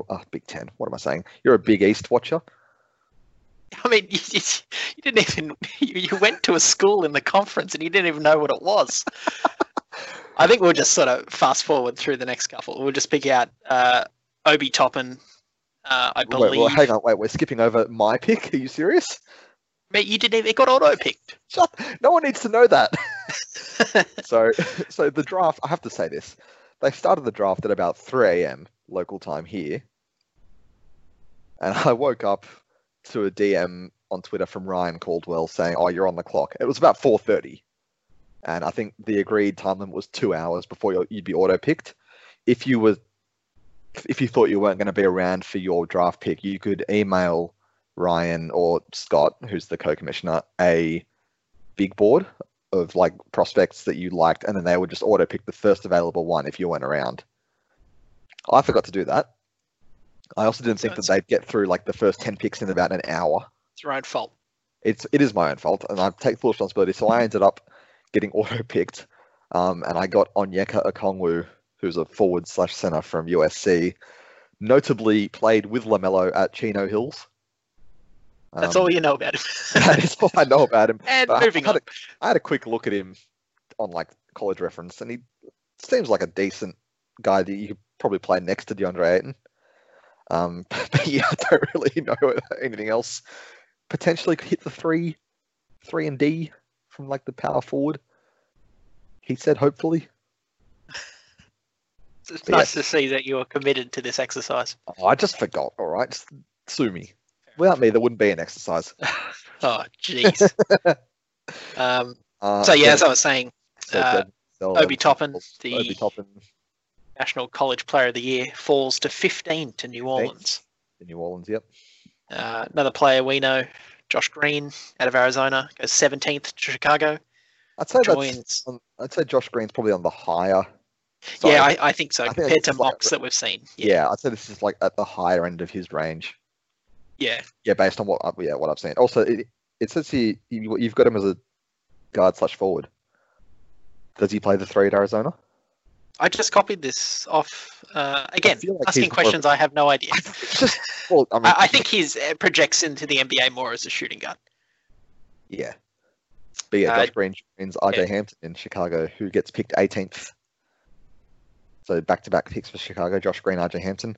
Yep. And where was RJ Hampton playing before he got drafted? Yes, well, I saw in the thread when he got drafted that he was announced as playing somewhere in Australia. So could not be more wrong. New Zealand, notable state of Australia. Yeah, it's effectively could not be like probably the most wrong thing that could have been said. Just moving on quickly, Bucks get Cole Anthony at 19. I think that's a bit of a flop for Anthony. Again, no clue. Based on what I've seen. Denver take Theo Maldonon at 20. And then Nico Mannion goes 25. And you thought I wasn't going to pull out a Marcus Johnson reference. But no. Every time. Nico Mannion's dad, Oh, Pace Mannion, played for the Bucks. Is his dad Italian? I have no clue, but I would assume so because that's how he, or he would have like a citizenship, or there's connection because that's how. What's his name? PACE. Nico is going to end up on the Italian national team, hopefully next to Dante DiVincenzo. But yes, I was searching really hard for a link to Marcus Johnson. And this was the closest I was going to get, just by saying that his dad played for the Bucks, but unfortunately, it was like 2 or 3 years too late for Marcus Johnson. So there we go. But he did get to play next to like Sidney Moncrief and Paul Pressey but not Marcus Johnson. So but not Marcus Johnson. your But link is tenuous at best. nevertheless, Marcus Johnson reference is made. But yeah, the second round sort of just went as so. Yeah, so the only names I can really pull out, Trey Jones from Duke goes 39th. Cassius Winston from MSU, or as you've written here, Sparty. Again, I've just copied this. Goes 43rd. Kenyon Martin Jr. 44th. Could have ended up in the NBL, Kenyon Martin Jr. But yeah. As an X-star. Yeah. And then it's just a bunch of names I don't really know. Marcus Howard. Marcus Howard, yeah, massive, big scorer from Marquette of the Big East. Thank you. Did he lead the college NCAA in scoring? The college NCAA. I think the Phoenix Suns. Everything's got a the. Well, he was close. I think he might have. He would have been awfully close. He's out dropping 50s. It felt like most weekends. But yeah, did you want to move on to free agency now? And Mr. Irrelevant, Josh Hall from high school, by the looks of it. Of which the Jazz, I believe, traded for that pick specifically to take him. He probably knows the guy. But are you good to move on to free agency? Yes, free agency. I thought this would be like a lengthy discussion. Yeah.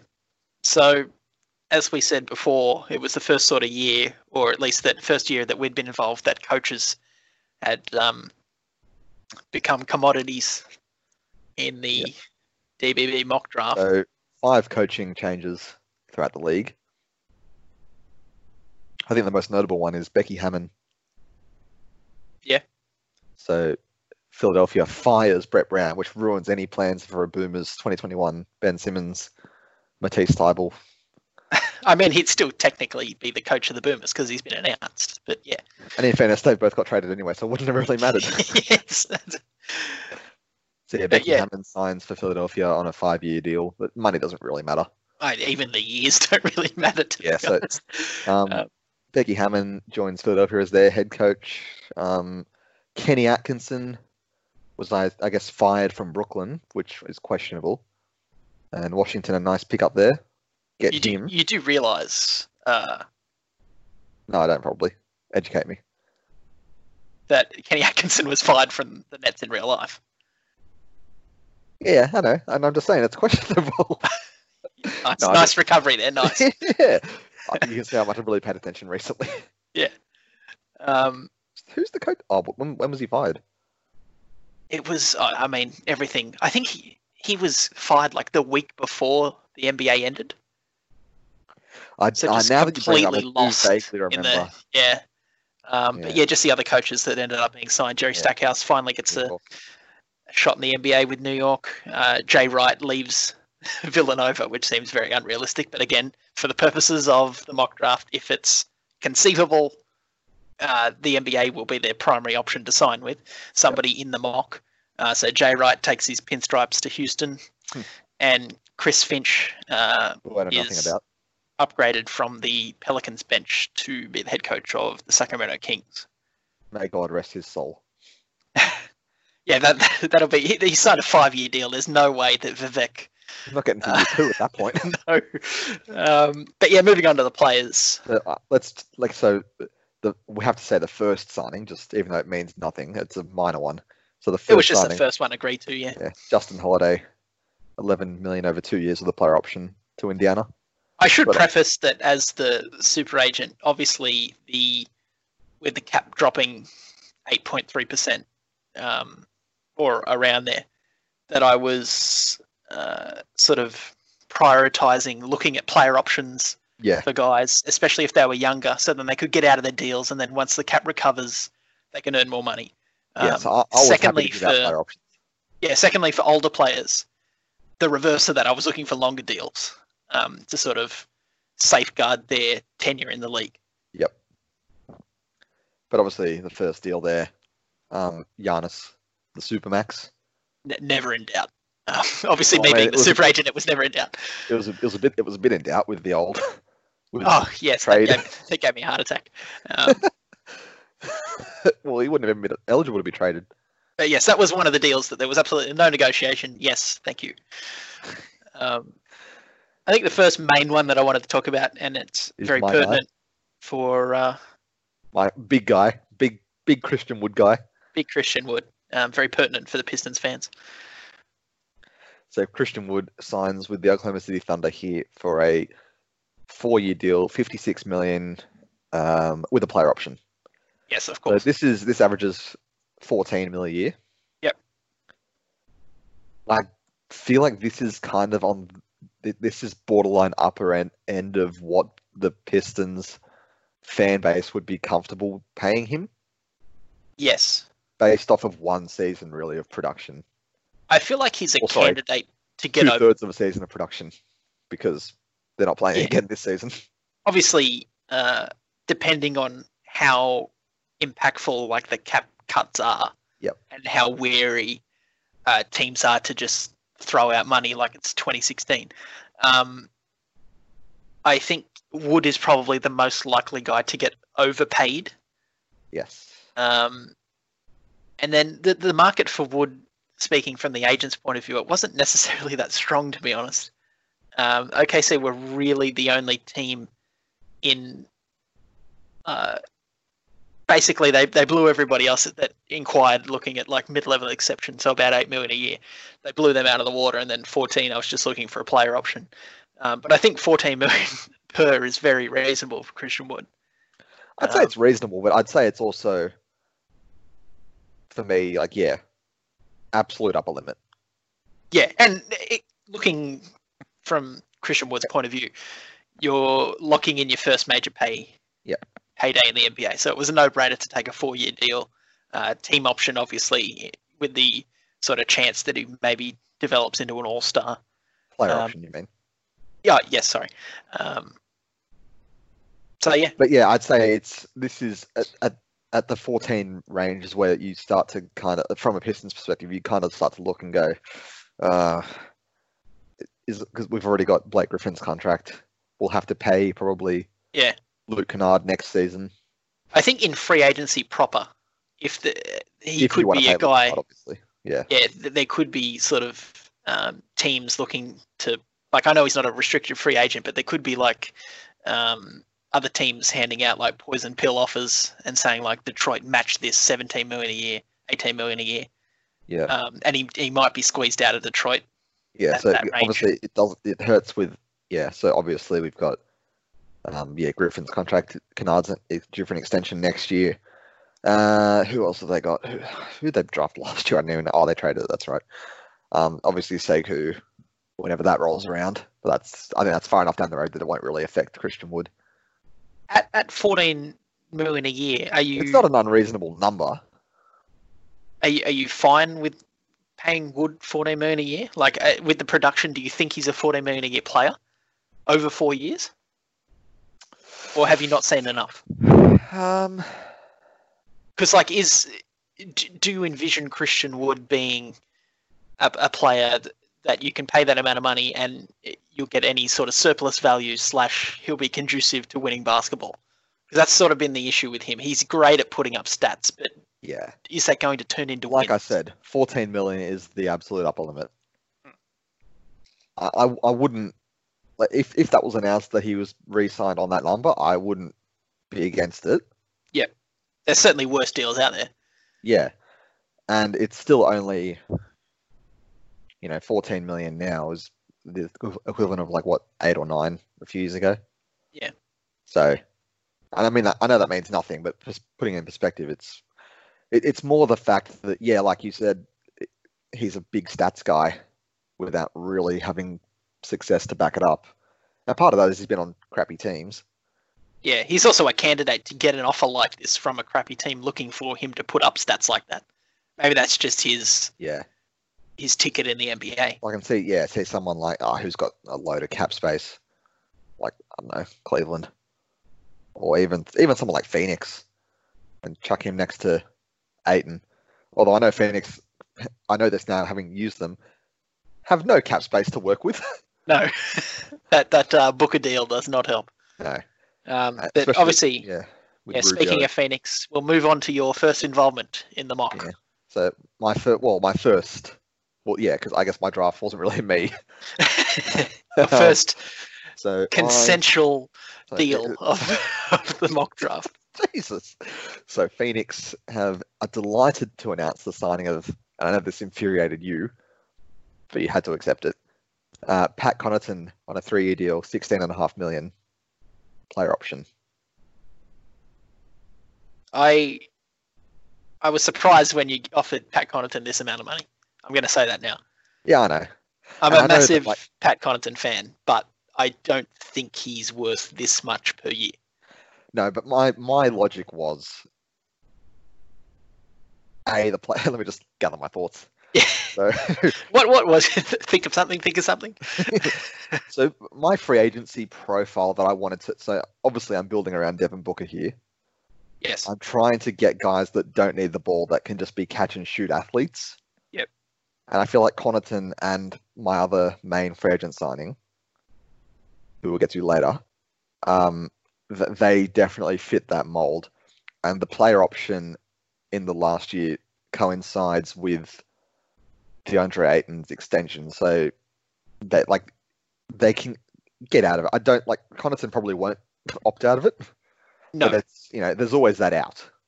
Yes, I think sort of I will say as a super agent, I did notice that this free agency class is one of the weakest. I think especially because we accepted all the player options. Yeah, this is one of the weakest free agent classes in recent memory. Yeah, and I think that's why there's so much. And I think I did really well with my other signing. I think I got one of the premier ones. I think that's why there's so much media focus on will Giannis sign the Supermax, because this year's free agency class, because Anthony Davis is basically a done deal Lakers, there's not a lot here at the top end. No, really. But I think, to me, obviously I was willing to accept that money for Pat, but I think it's an overpay, simply because I don't think I think he's fulfilled his potential in Milwaukee. I think this is the player who he is.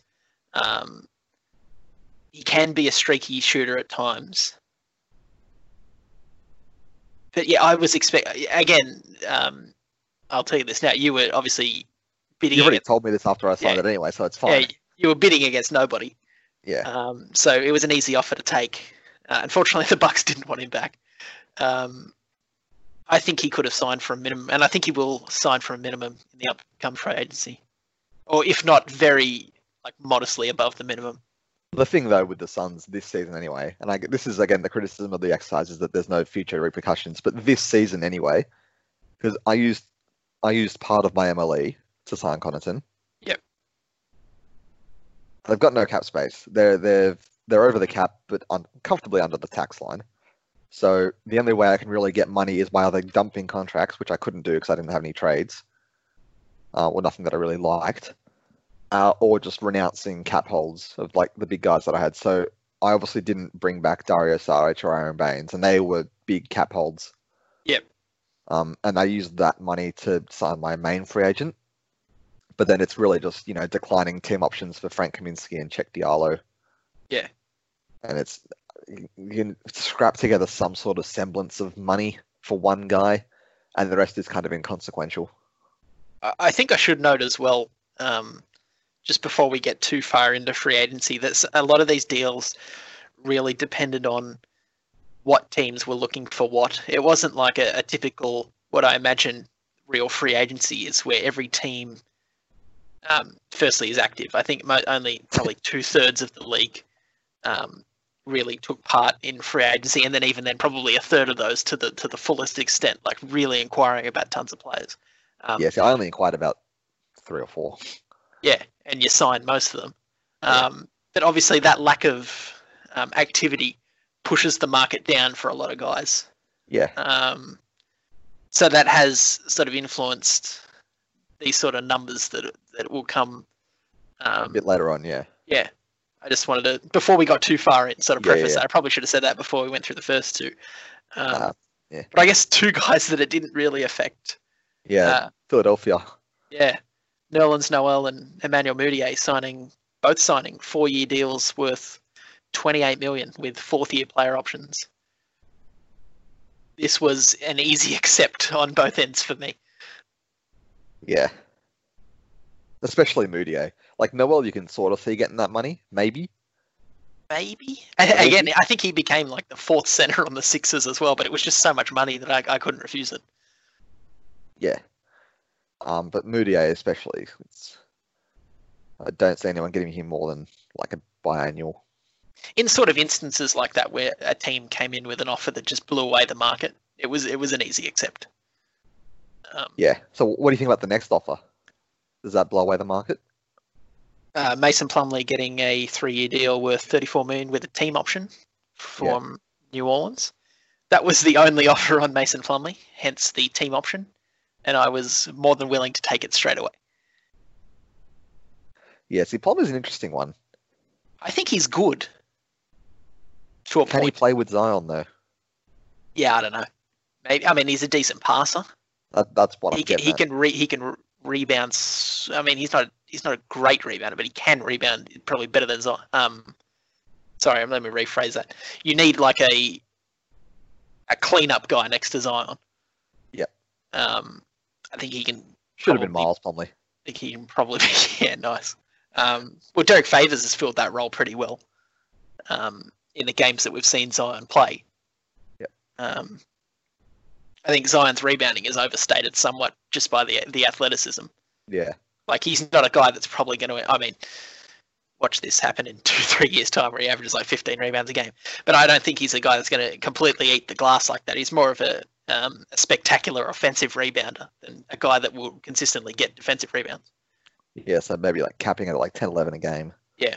But I think it's why a lot of that, like the height and just the positioning, he sort of looks lost on defense. Again, very early into his career. But yeah, I think that the Plumlee deal was more than reasonable. In fact, I probably would have accepted less, to be honest. Yeah. Freddie V.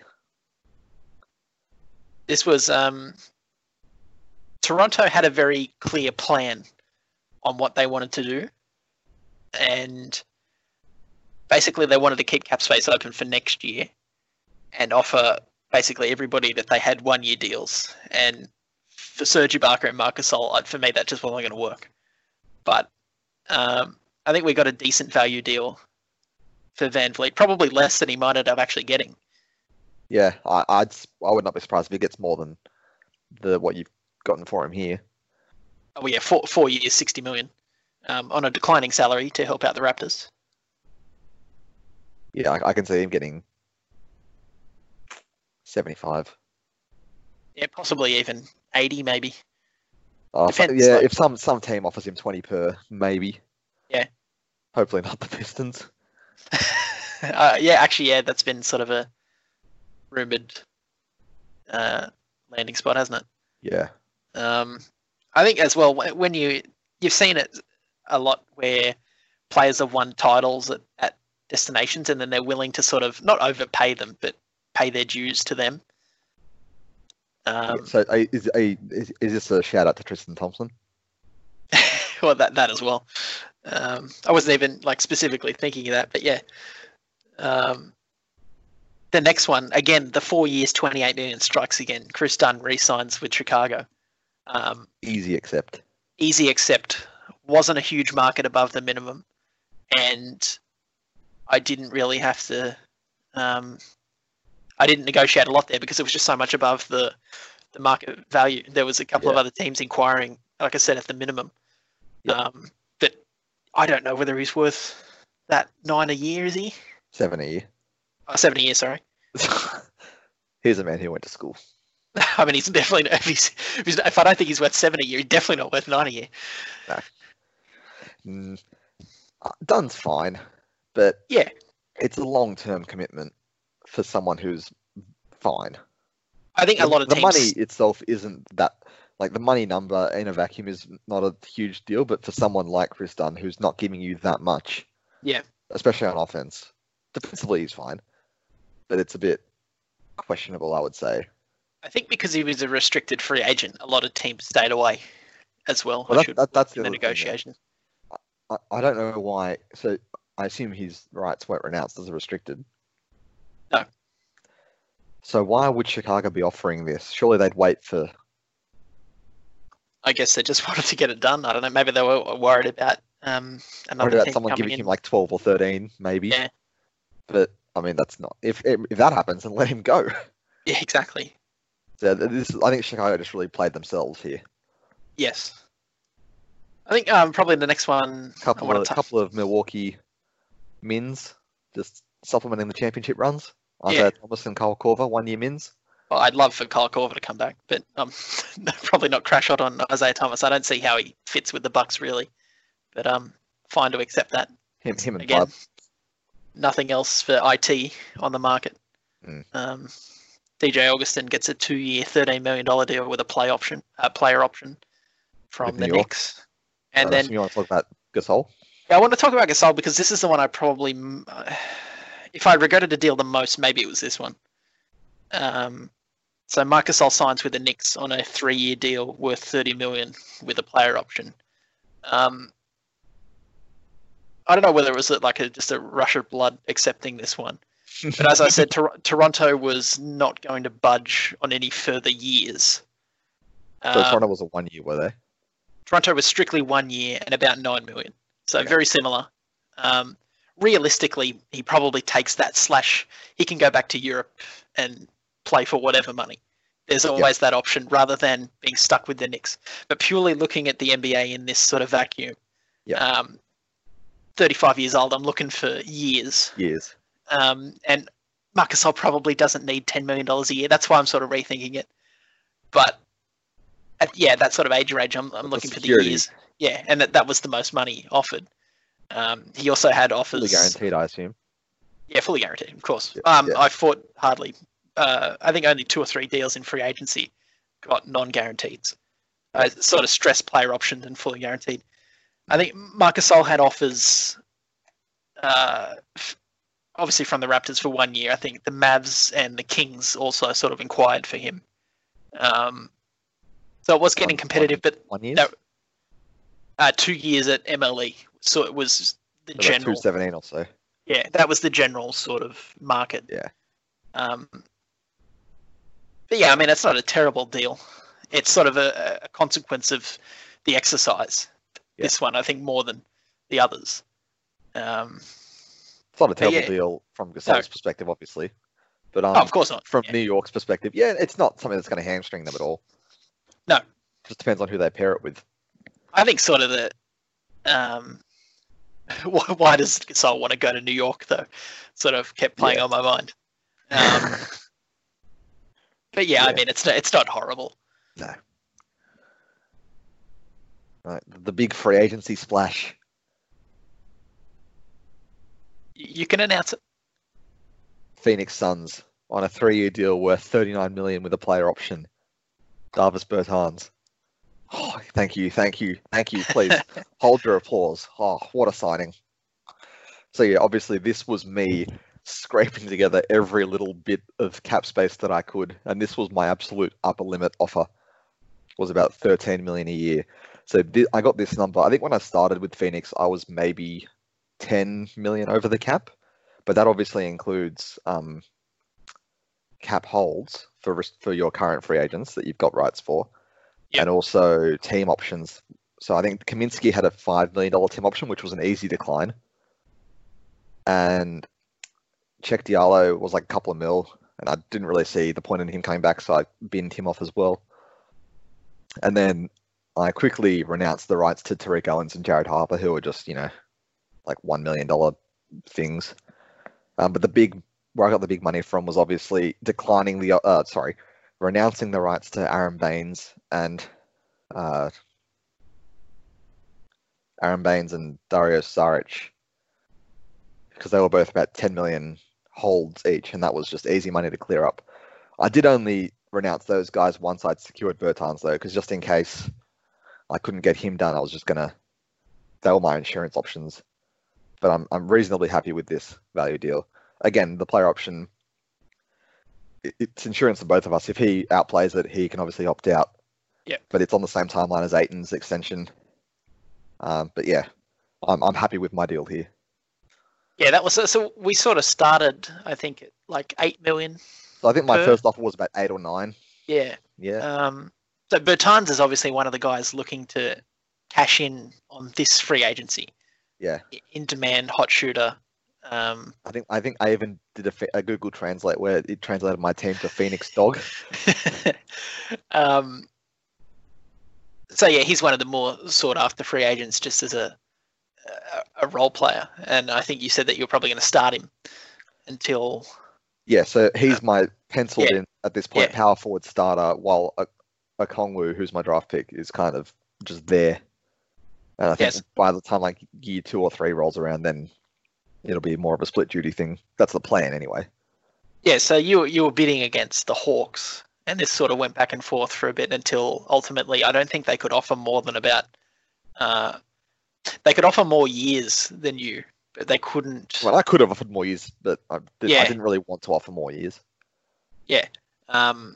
I think 440 was probably like their tops, or 442.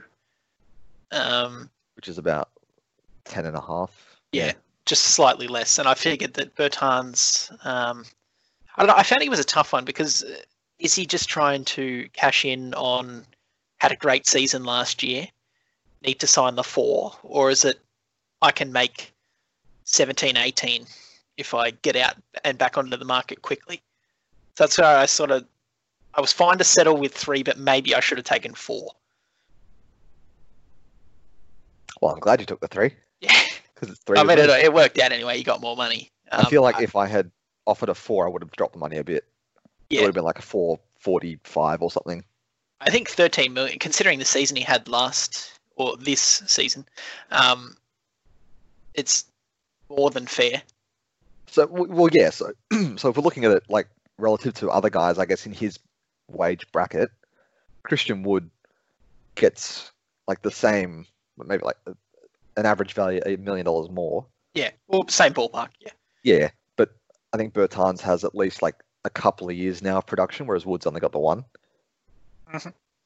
So that's I guess the logic for being comfortable offering him this level of deal. Yeah, and I think well, I mean, not that it really played into this scenario, but the Wizards held him over the trade deadline and then ended up losing him in free agency.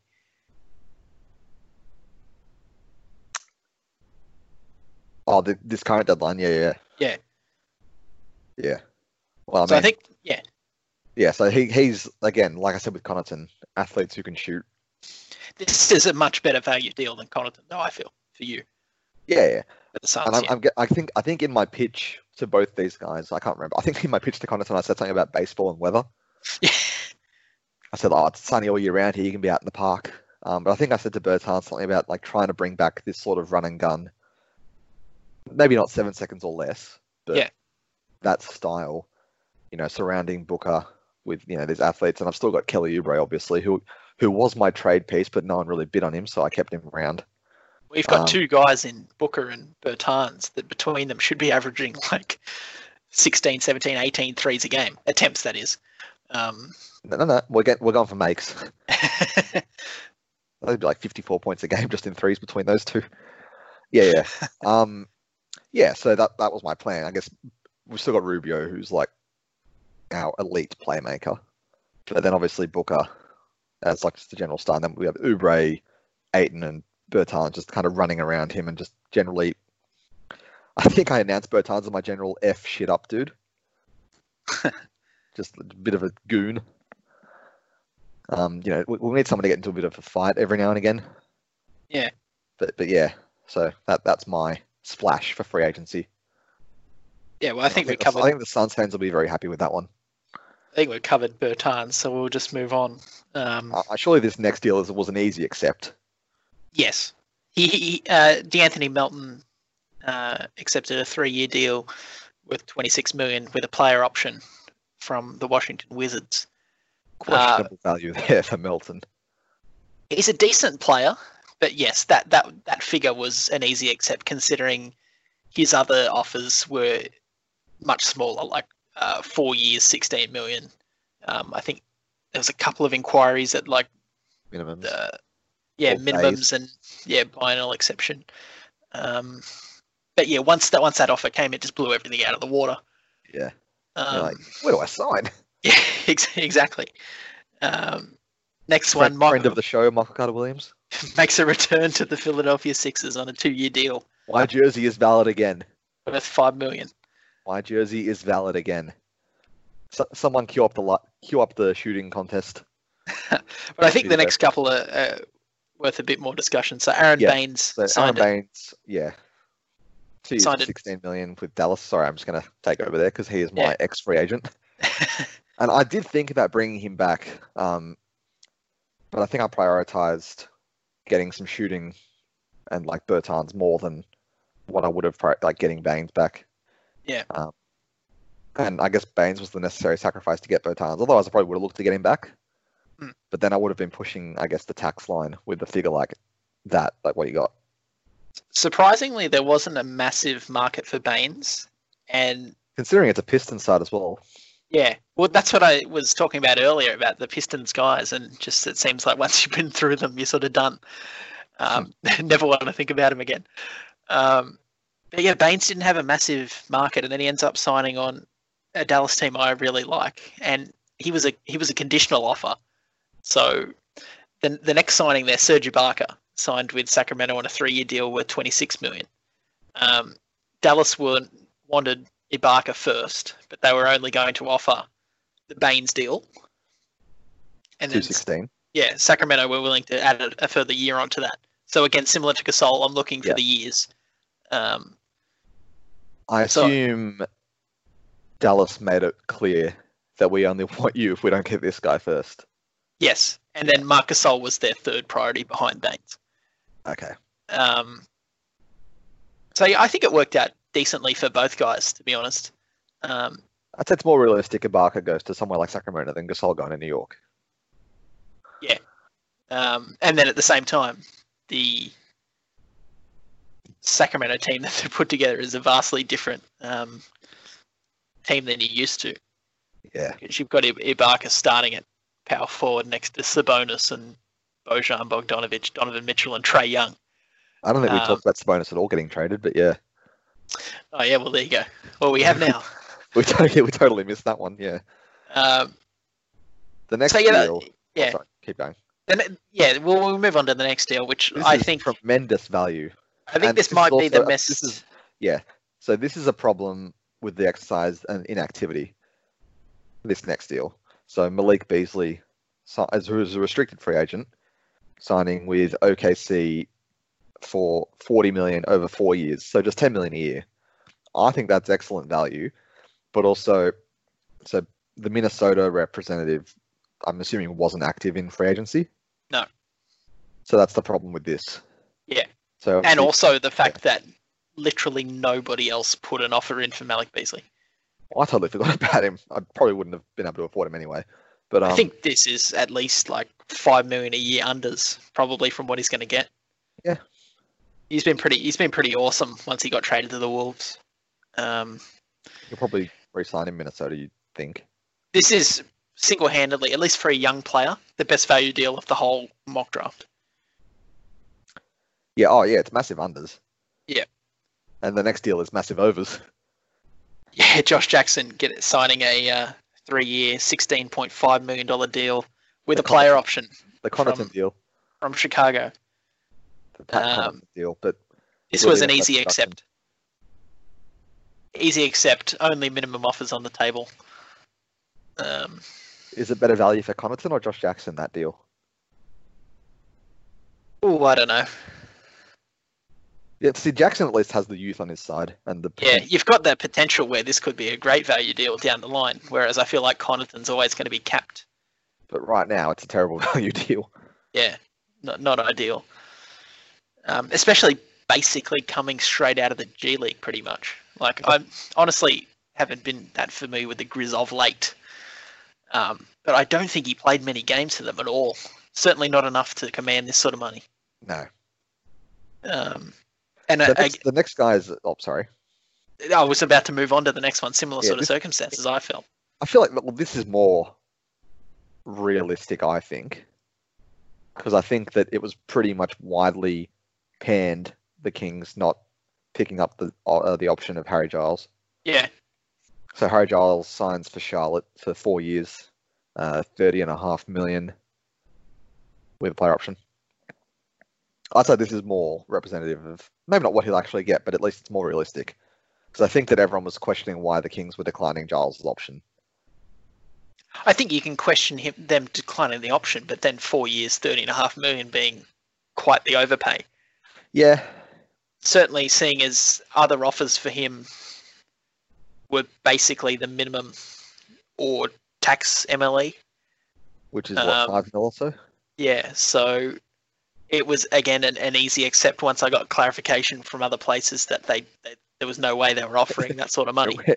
Thank you, but no. Good Yeah. luck. Moving on quickly, probably through the next couple of guys, Jakob Poeltl ends up with a 2-year deal worth 6.8 million with the Sacramento Kings. Again, inactivity did not match. Jordan Clarkson signed a 3-year deal worth 27 million with a player option, re-signing with Utah. That's good value.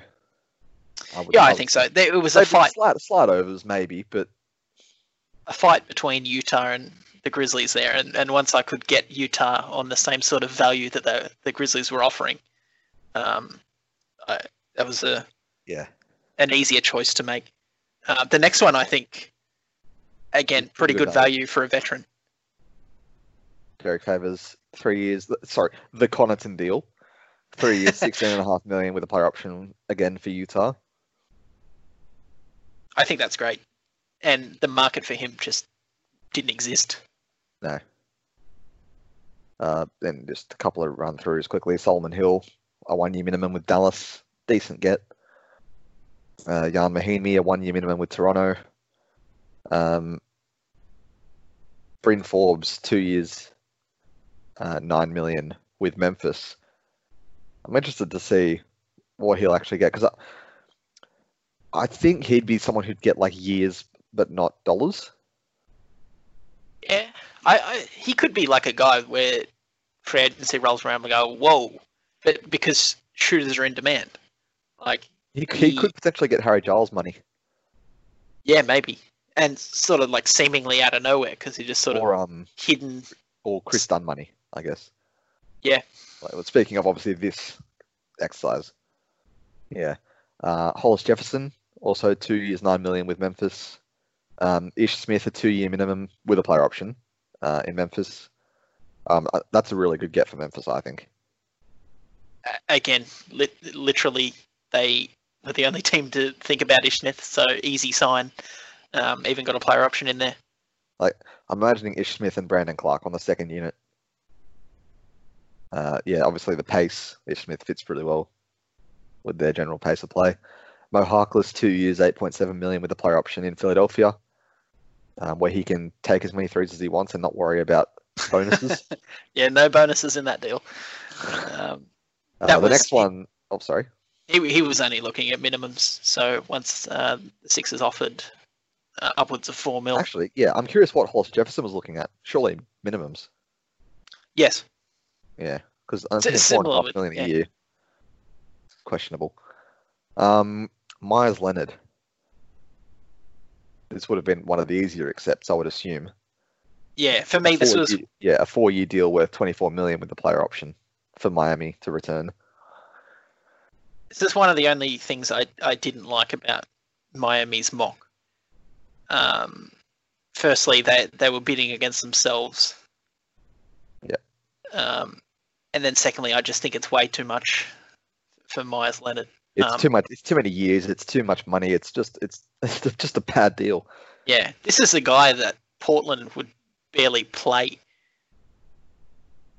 Well, even Miami barely play him now. Yeah, I think the next deal, I was surprised that these dollar values went flipped. So Jay Crowder signed a 3-year deal for 12 million with a player option with Miami.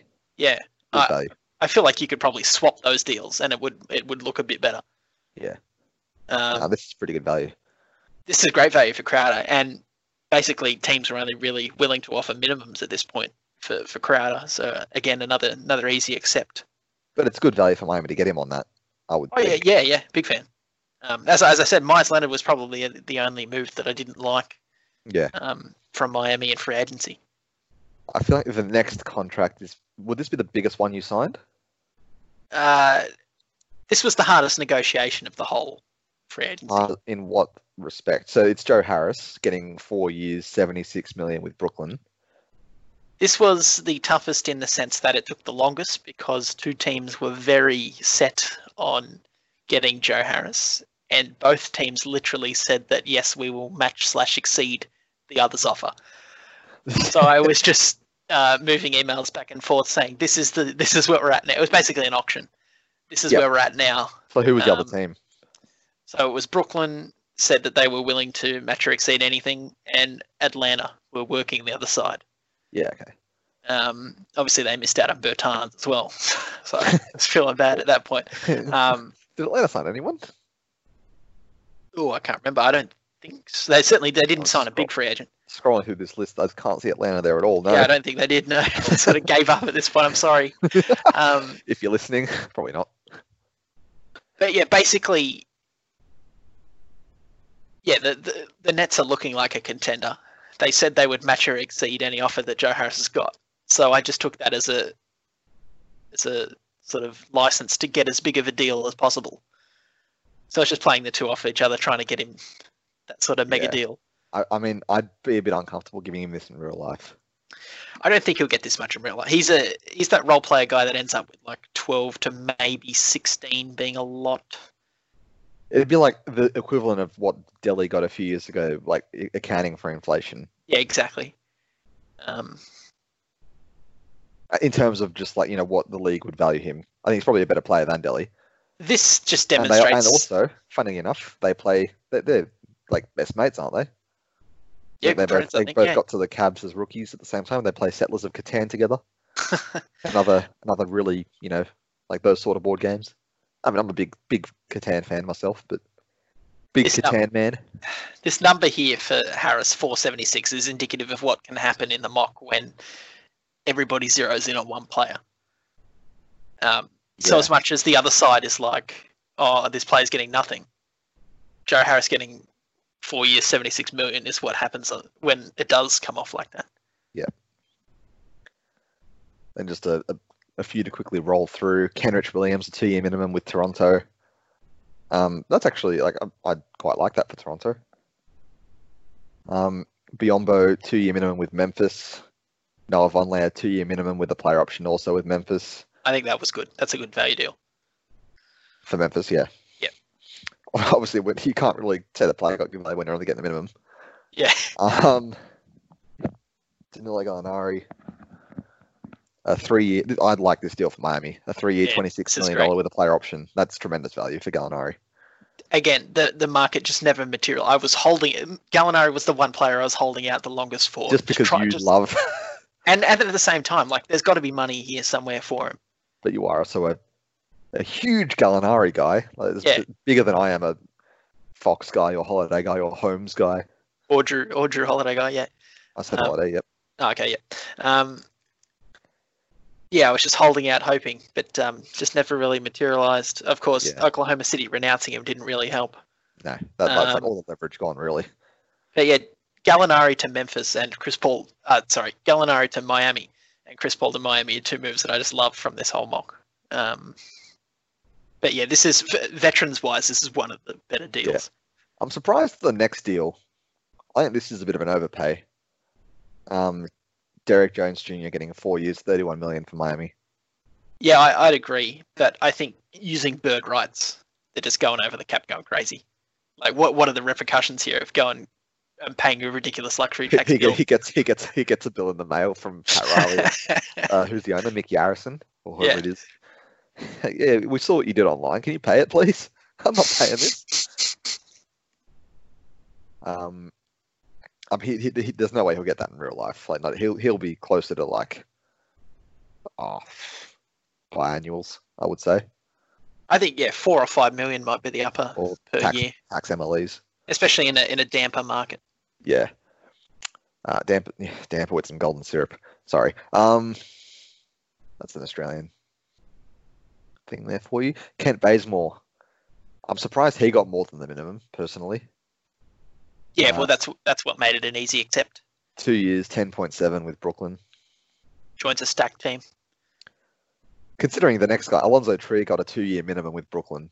I wouldn't flip those numbers, but I would pay Alonso Tree more than Bazemore at this stage of their careers. Alonso Trier did have offers for the biennial exception, but they ended up falling through. And then other teams would only offer a minimum for 1 year. Do tell. If you are at liberty to tell. So Trier ended up signing the 2-year minimum with Brooklyn to be on a contender. I can read, yep. Are you not going to say who was offering biennials? Well, it was more just that the caps wouldn't work out. Okay. Once some offers lapsed. Yeah, I think it might have been the Bucks offered biennial. That's a very interesting deal for the Bucks. Yeah. Questionable is what I mean by interesting. Patrick Patterson, a 1-year minimum with the Knicks. Yep. Javon Carter returning to Phoenix on a 2-year minimum with a player option. I'm all about the player options, player power. Bidding against nobody, only had 2-way offers, so it was an easy one to accept at that point. Yeah, I mean, I'd already pretty much signed like one of my. I'll get 2-ways in a second, but one of my 2-way, well, my only 2-way that I've signed is basically what I want. Like, I want to be Javon Carter. Yeah, a better version on offense. But yeah, so like with Carter, I saw my roster and I was like, I've got a lot of young guards, but there's not really much defense here. So we'll just need to get something back. And that was pretty much the validation there. I would have offered a 1-year minimum, but I think you were like, give me 2 years in the player option. I was like, sure. It's not I think just because you don't know what you're bidding against. So. No, yeah, exactly. So I'm not going to lose too much sleep over it. Yeah. The Hernan Gomez brothers both get 2-year minimums with player options to Utah. This is just a banter offer, surely. Yeah. I mean, it's decent value for both of them. Oh, they're good players. Especially, like, I rate Juancho more than Willie. If I'm getting it right. Yes. Juancho's the Denver one, isn't he? Yep. And Willie, are they both at Denver actually? No. Is it Knicks then Hornets and then waived? Yeah, I'm not sure where Willie. I thought it was Billy. Willie, whoever. Well, I think it is pronounced Billy, isn't it? Or he prefers Billy, or anyway. William. Billiam. Billiam. For Juancho, it's tremendous value. Now, I guess for both of them, package deal for nothing. As a minimum is getting his brother. It's basically like Giannis getting Costas. Yeah, exactly. Money. So that's good. Again, did they get sent a joint email? Yes. Yeah. Check Diallo also getting a 2-year minimum with player option from Utah after I declined his team option. So every time I would show up in the trade threads, which was once every 2 or 3 because they kept popping up like bloody new houses in Western Sydney, Scott, who's the Utah GM, would always offer me Diallo for something. So I think he was happy once I finally declined him to go get him. Mm-hmm. But he was definitely a guy that he was always targeting. Lou Dort. Lou Gens Dort, 2-year minimum with Toronto, player option. For a guy at the minimum, he had several offers. Then decided to sign with Toronto just because had the prospect of starting, whereas on the Heat, and Canada. Oh well, yes, obviously he's Canadian. On the Heat, probably a more stacked team, certainly on the bench, and maybe it would have been a bit harder to sort of play more minutes on that squad. That was sort of the main. I think he did have a higher value deal fall through as well. That sort of okay, from Milwaukee happened a fair bit. Oh, I'm trying to remember now. It escapes me who offered, but somebody offered like $4.5 million a year. But then before I could get to it, that was pulled away. Too slow. Yeah. Terrible agent you are. Terrence Mann, a 2-year minimum with a 33% partial guarantee in year 2, I assume, from Toronto. Chris Boucher, a 3-year, $15 million deal, but only $1 million guaranteed in the final year, also with Toronto. See, that's an interesting one. Yeah. Boucher. He's sort of like a Christian Wood who hasn't had his opportunity to show out on a terrible team and get stats. Yeah. So I'd say it's pretty solid value to get him locked up for that sort of money. Yeah, I think so. He's a guy that could get the partial guarantee. Yeah, he could turn into like a full-blown starter by the end of that contract. Especially if Toronto rebuilds, yeah. Yeah. Which I think they are in this exercise. What they're manoeuvring for cap space to Yeah. potentially sign a free agent next season. Oh, that's right. Yeah, I remember you saying. Then we're getting towards the end of free agency here. Dwayne Bacon, a 2-year minimum with Brooklyn. Goran Dragic getting a good deal. Sorry, hang on, let me rephrase that. Indiana peanuts. getting a good deal for Goran Dragic, 2-year minimum, player option. Yeah, this probably, like, completely value-wise, this might be the best of the whole mock. I assume his market was non-existent. There was an offer, a reasonable offer of about $5 million per year that fell through, and even then, I think that would have been good value. Yeah. This guy was an all-star, like, what, 3 seasons ago? Yeah. Realistically, he'd probably just go back to Europe rather than playing for a minimum. Yeah. Ended up really, Indiana was the last team standing for him. Wilson Interesting. Chandler. Oh, sorry. It would have been interesting had Miami not renounced him, whether they just would have tried to take him at the minimum, because I think as Dragic just would have re-signed with Miami for the minimum. Wilson Chandler, a 2-year minimum with Miami. I'd say that's pretty good value as well. Yeah. Also, David Nwaba, 2-year minimum, player option, Miami. I guess Nwaba, it's like, it depends on what, I guess, no market for him, but also it's more just, he can contribute, so it's fine. I assume you're not too keen on this if it happened in real life. Tabo Cephalosha of 1-year minimum in Milwaukee. I think if Tabo had ended up in Milwaukee maybe a couple of years ago, at the minimum, probably would have been better. But I think he's basically done, isn't he? I would assume so, yeah. Yeah. Paul Millsap, a 2-year, $6.8 million player option in Brooklyn. I guess that's more of a contender's pool there. That was, going for the ring, and again, an offer, sizable offer at the mid-level exception. So we're talking about 9 or 10 million a year fell through. Yeah. Okay. And then just decided to pack it in. Go for the ring. Harder than Bill Murray in Space Jam. Yeah. And I didn't skip past this one. I just wanted to bring it up last. When I brought up before Harris, the biggest contract, obviously, he signed a Supermax with Giannis. I forgot about that. He signed the biggest contract ever. And then also, I didn't even see this one. Yeah, Brandon Ingram returning to New Orleans on a 4-year deal. $120 million. Yep. Obviously, one of DBB's finest riders, Laz Jackson, was in charge of the Pelicans. Surprised he gave Ingram 30 mil, but I guess what else can you do, really? The Pelicans were, and he made it clear from the beginning that the Pelicans were always going to match whatever Ingram got. That's what Laz said, was it? We just had to go out and get it. Yeah, okay. But then I was getting like nothing. I think the best offer I got was 4 years, 108. Nothing. So, well, I mean, you're working towards a massive max here. It's a fine margin in RFA. Yeah. So then I may or may not have finessed a Washbomb, saying that Ingram is looking for a max. And then, sure enough, the next day, I think we came to a reasonable agreement. I think it's not a full max, but it's close enough. You swindled. Well, not swindled. Because it's what he's going to get anyway, so it's fine. Yeah, well, that's what I sort of figured. It would be more unrealistic and would probably bother me more if he didn't get that. But yeah, that I guess that's when I'd sort of that didn't actually happen at that point in that chronological order. But as I started just agreeing to deals because they were the only deals that they were obviously going to get, I sent out a couple of wash bombs into their threads saying that let's get moving. I was trying to get a market for Gallinari. I was trying to get a market for Millsap. I think what else I was trying to do. Actually, this probably moves us on to the likely to be completed section.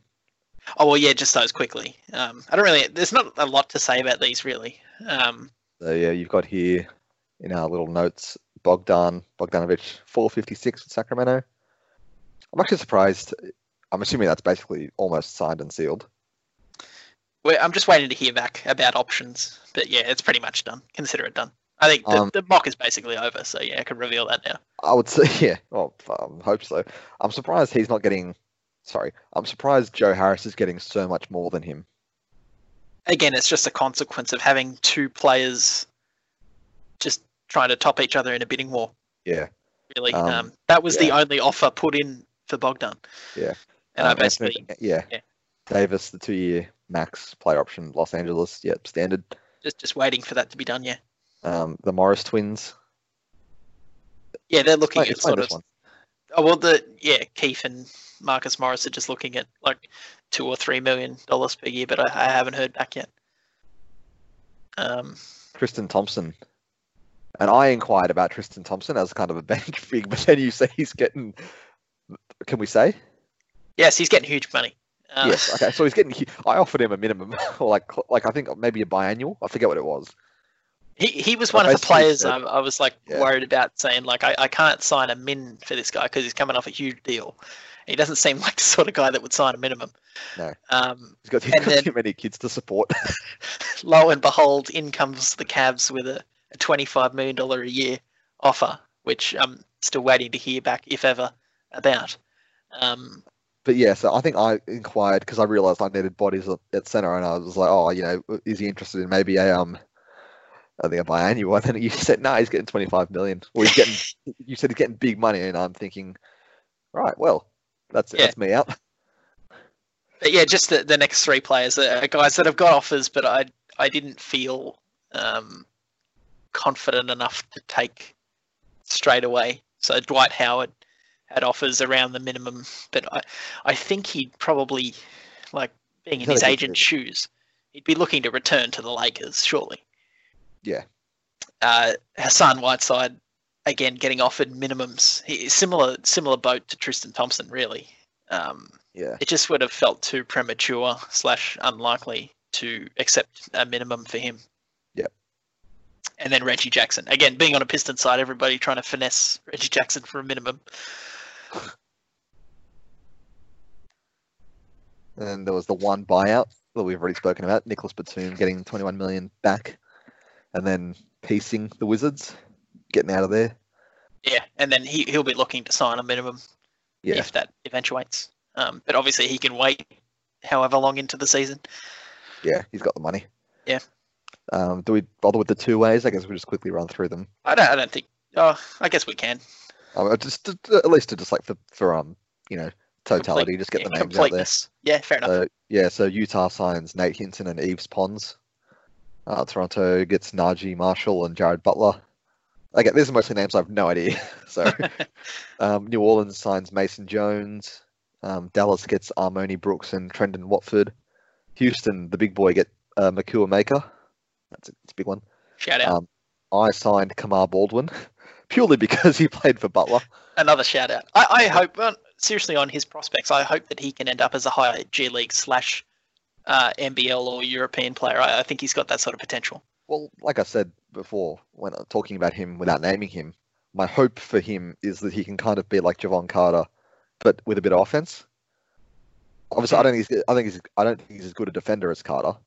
Yeah, I'll happily sacrifice a quarter of the defense for for half of the offense on top of.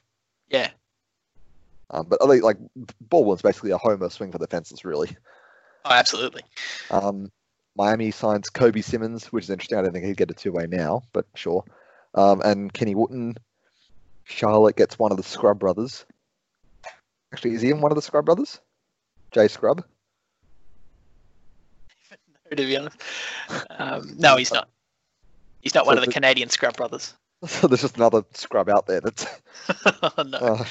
So Jay Scrub and Jonte Porter go to Charlotte, and the last one, Nick Richards, which does not sound like an NBA player. No. It sounds like someone you'd see down at the Sherwin. Nick Richards sounds like a V8 supercars driver. Sounds like a home and away extra. Yeah. Signs with OKC. But I think the far more interesting is to talk about the untouched. Yeah, who hasn't got big any one. offers. There's a big one at the top. Yeah, so Huge one. And I've thought about offering this guy something, but then I thought, well, there's no way. It actually surprised me. I did say earlier how bad the free agency class is. But he's like one of the top guys. He's certainly one of the top guys. I didn't even know he was a free agent, to be completely honest. But then I saw that Montrezl Harrell has completely no offers. And what I assume you searched your inbox for Harrell and nothing came up. But you sure he didn't misspell the name in the subject? No, I've answered every email in the inbox, all 147 threads. And yeah, what I think's happened here is that people have obviously looked for free agents. They've sawn Harrell like you did. They've sawn Harrell. Yep. We are in no way, shape, or form able to pay him what he is going to be worth. So we're not even going to bother offering him at all. See, my thing with Harrell, did the Clippers renounce him? Surely not.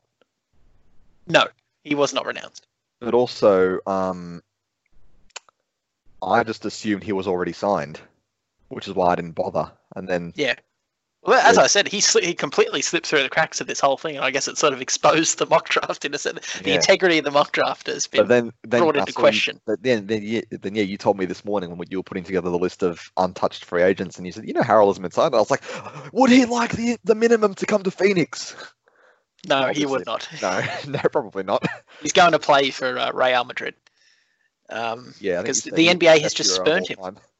With the best Euro of all time, or the best European league player. The best American import of. He'll become a naturalized Europe. like Andorran and just dominate their national team.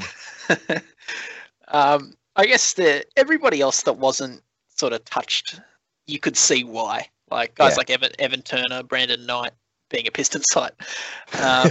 He's fucking Courtney Lee a few years ago in this mock draft was offering him like $15 million a year. And now I do remember that actually. Yeah, John Henson, Andre Roberson, Delhi, Etwan Moore. I'm surprised Langston Galloway didn't get anything.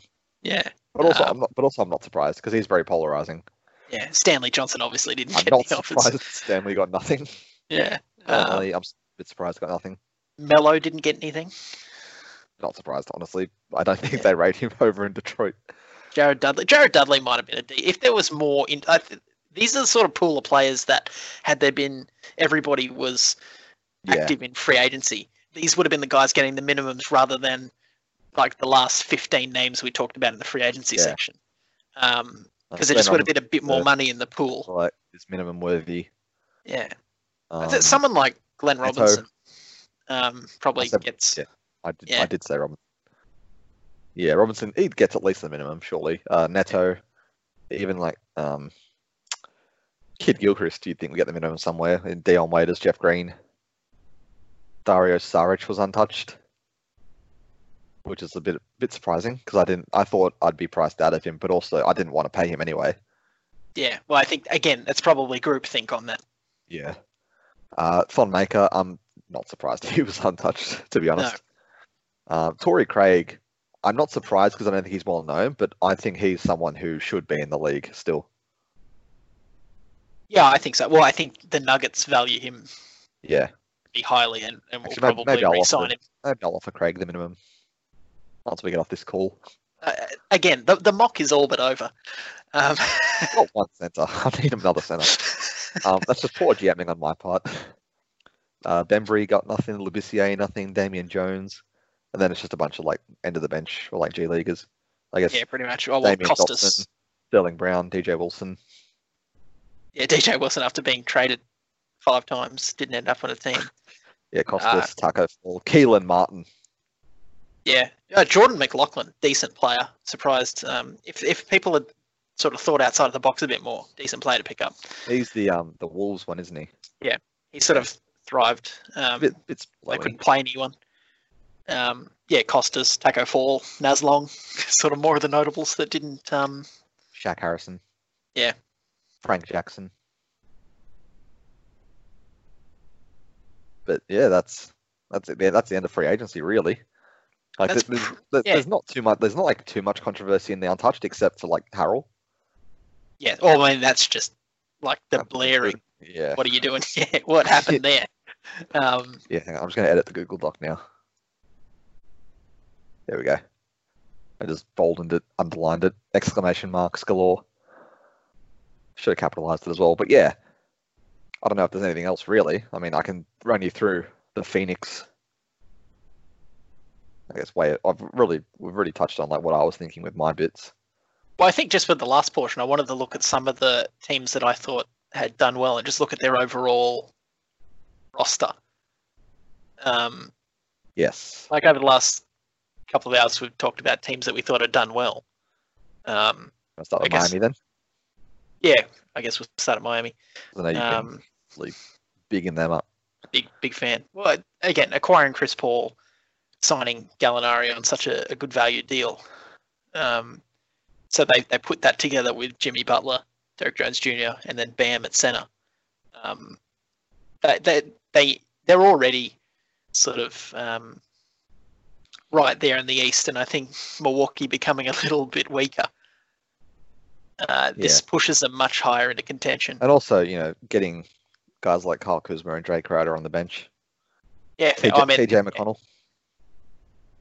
Wilson Chandler on a very nice veteran deal. Yep. But yeah, I think they come out of this much stronger. And certainly, as I said, in the East sort of power rankings, I think they're contending for an Eastern Conference Finals, this roster. Yes. Oh, yeah, definitely. I think it'll depend, obviously, on what Chris Paul is next year. Yeah.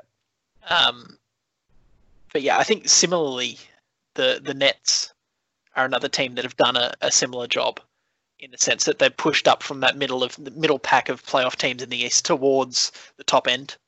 So obviously they already had Kyrie, Joe Harris, they've re-signed him, Kevin Durant, and then now they've added Jokic via trade, Millsap at the biennial exception. Yep. Obviously they acquired Eric Bledsoe to be their sixth man. Terrence Ferguson, Kent Bazemore. I think they have taken I like Dinwiddie and LeVert, but this is no doubt this is an improvement. Yeah, I guess it. I like LeVert a lot, and I don't know if Ferguson and Bazemore and those sort of guys are like an upgrade on him. Well, they're not, but I think you make up for it in other. You make up for it, with Jokic and Bledsoe coming in, and Millsap. And sorry, I missed Millsap. The sheet's not up. The spreadsheet's not updated. I'm looking at their team now. And Millsap, So they make up for it. So I mean, it's a fine trade-off in the end. I think a hypothetical starting five of Kyrie, Joe Harris, KD, Millsap, and Jokic is incredible. Would Millsap even start? I mean, even if he doesn't, I guess you can Torian Prince would be you can put Torian Prince in there. Ferguson maybe if he breaks out. Bledsoe coming off the bench is crazy. Probably doesn't agree to it. We'll wait for the tweet in a year time when he's at the salon. Yeah, I mean, the Kyrie Irving KD dynamic with Jokic and Millsap and Bledsoe would be such a weird mix. Yeah. I think as well, I talked about Dallas. So obviously they've had a major transformation around Luka. So at the moment, their cap sheet has them starting Fultz next to Doncic with Robert Covington, Blake Griffin, and Aaron Baines. Steve Hinson, who's another Bad Boys writer, has indicated their positions, and he's just put Luka as starting Luka. Well, that's it. He's built completely around Doncic. You've got the point guard, small forward, power forward, center, and Luka. That's the positions we're going for here. This is a team I like, but I feel like they could have been better. I'm guessing, with Dallas, my issue with them is their bench isn't as strong as some of these other so-called contenders. It's just a lot of the same guys. There's not like one real standout dominant bench piece. I think that could be a lot of championship, quote unquote, or like high range contenders have at least like one dominant bench guy. I think that's to be forgiven in this exercise, just given that there are still those decent guys available. like on the Yeah. list. Like you And can pad also, out, you can pad out a team with guys yeah, like but that for the also, minimum. yeah, and also you can always stagger minutes. Yeah. So it's fine. It's not like too big of an issue. It's just like the one, like looking at their bench, it's like, mostly guys I've already got anyway. So Dylan Wright, Seth Curry, Justin Jackson, Solo Yeah. Hill, Kid Gilchrist, Boban, and Cauley Stein. It's a nice collection of bench guys, but they're a bit uninspiring, I guess. Yeah, I think you're really you're betting on Fultz to turn into the player he was touted to be next to Doncic. Covington. Yeah, but I love Covington next to Doncic. Yeah, it's pretty awesome. Baines as well, playing with Doncic. Griffin's the only guy I don't know about. If he's still the Blake from a couple of years ago, this is an awesome squad. But if he's quote unquote done, that's where there's sort of questions over this roster. But as a whole, I'm a fan. Was there any team that you wanted to bring up? Sacramento. Yes, great rebuild. So I don't know what's happening with the rest of the league, but basically just robbing the league of Trae Young, Mitchell, Sabonis, Boyan Bogdanovic. They also get Justice Winslow in a trade. The Sacramento, this is a complete knockdown and rebuild on the fly. And from this mock, this might be the best one of that done. Completely unrealistic. Yes. It's an awesome, it'd be an awesome 2K team to play with. Trae Young next to Donovan Mitchell, just the only fun. problem with this team is obviously all the extensions they're going to pay. Because they're obviously going to have to pay Young big money and Donovan big money. But even then, they're set. Yeah. They're set for 2 years before they have to do that. It's perfect. Yeah. You would hope by the end of that stretch. 1 year. Oh well, I mean at the end of 2022. When they're both because Mitchell's coming into his 4th year, as in next season. Yeah. Yeah. But I guess we should also talk about the contenders currently let's say Milwaukee. Yeah, we'll have. Oh Jesus! Do I want to look at the Bucks cap sheet? I'll read it out for you. So their indicated starting 5 is Spencer Dinwiddie, Chris Middleton, Matisse Thybulle, Giannis, and Brook Lopez, and they've got a bench of Kelly Olynyk, Dragan Bender. Oh, they brought him back. Well, I don't know how updated this is. Kyle Korver, Isaiah Thomas, Thanasis, and Cole Anthony. Yeah, it's a bit questionable. I just shout out to John Lure and Larry Sanders still being on the dead cap. And Spencer Hawes. Yeah. It's just I don't think they're better. And it was a lot of they're not better at all. There was a lot of just unnecessary moves. Yeah. I don't particularly like having Kelly Olynyk on the team at that much money and then it just expiring. Because it's not like you can really do much with the expiring because you're so far over the cap anyway. I think the limitations of Olynyk on this team is you have to play him as the Brook Lopez. You can't have him take minutes away from Giannis at 4. Yeah, and that's an odd collection of minimum vets as well. Yeah. I'm very surprised that I suppose it really depends on personal preference over players, but that George Hill was traded. Yep. Well, you're a big George Hill guy, so. Massive George Hill guy. Again, I'm not really against Dinwiddie, but I think the Bledsoe fits fine. I think his reputation is much worse than what is the actuality there. Toronto Raptors as well. They didn't really do much, but I like their acquisition of Wendell Carter Jr. Yeah, well, I think as we've said a couple of times, their main sort of goal was just trying to have their cap clear for 21-22. Yeah. That's when Kyle Lowry comes off the books. Yeah. They'll have big money available. Yeah. They've kept the core of the team, and I mean, you can't really. I think we've learned now that you can't count them out. No. Especially from this season, it seems like they've got an injury every game and still the second best team in the East. It's quite remarkable. Do you want to talk about Utah? Yeah, we can't finish this without talking about Utah.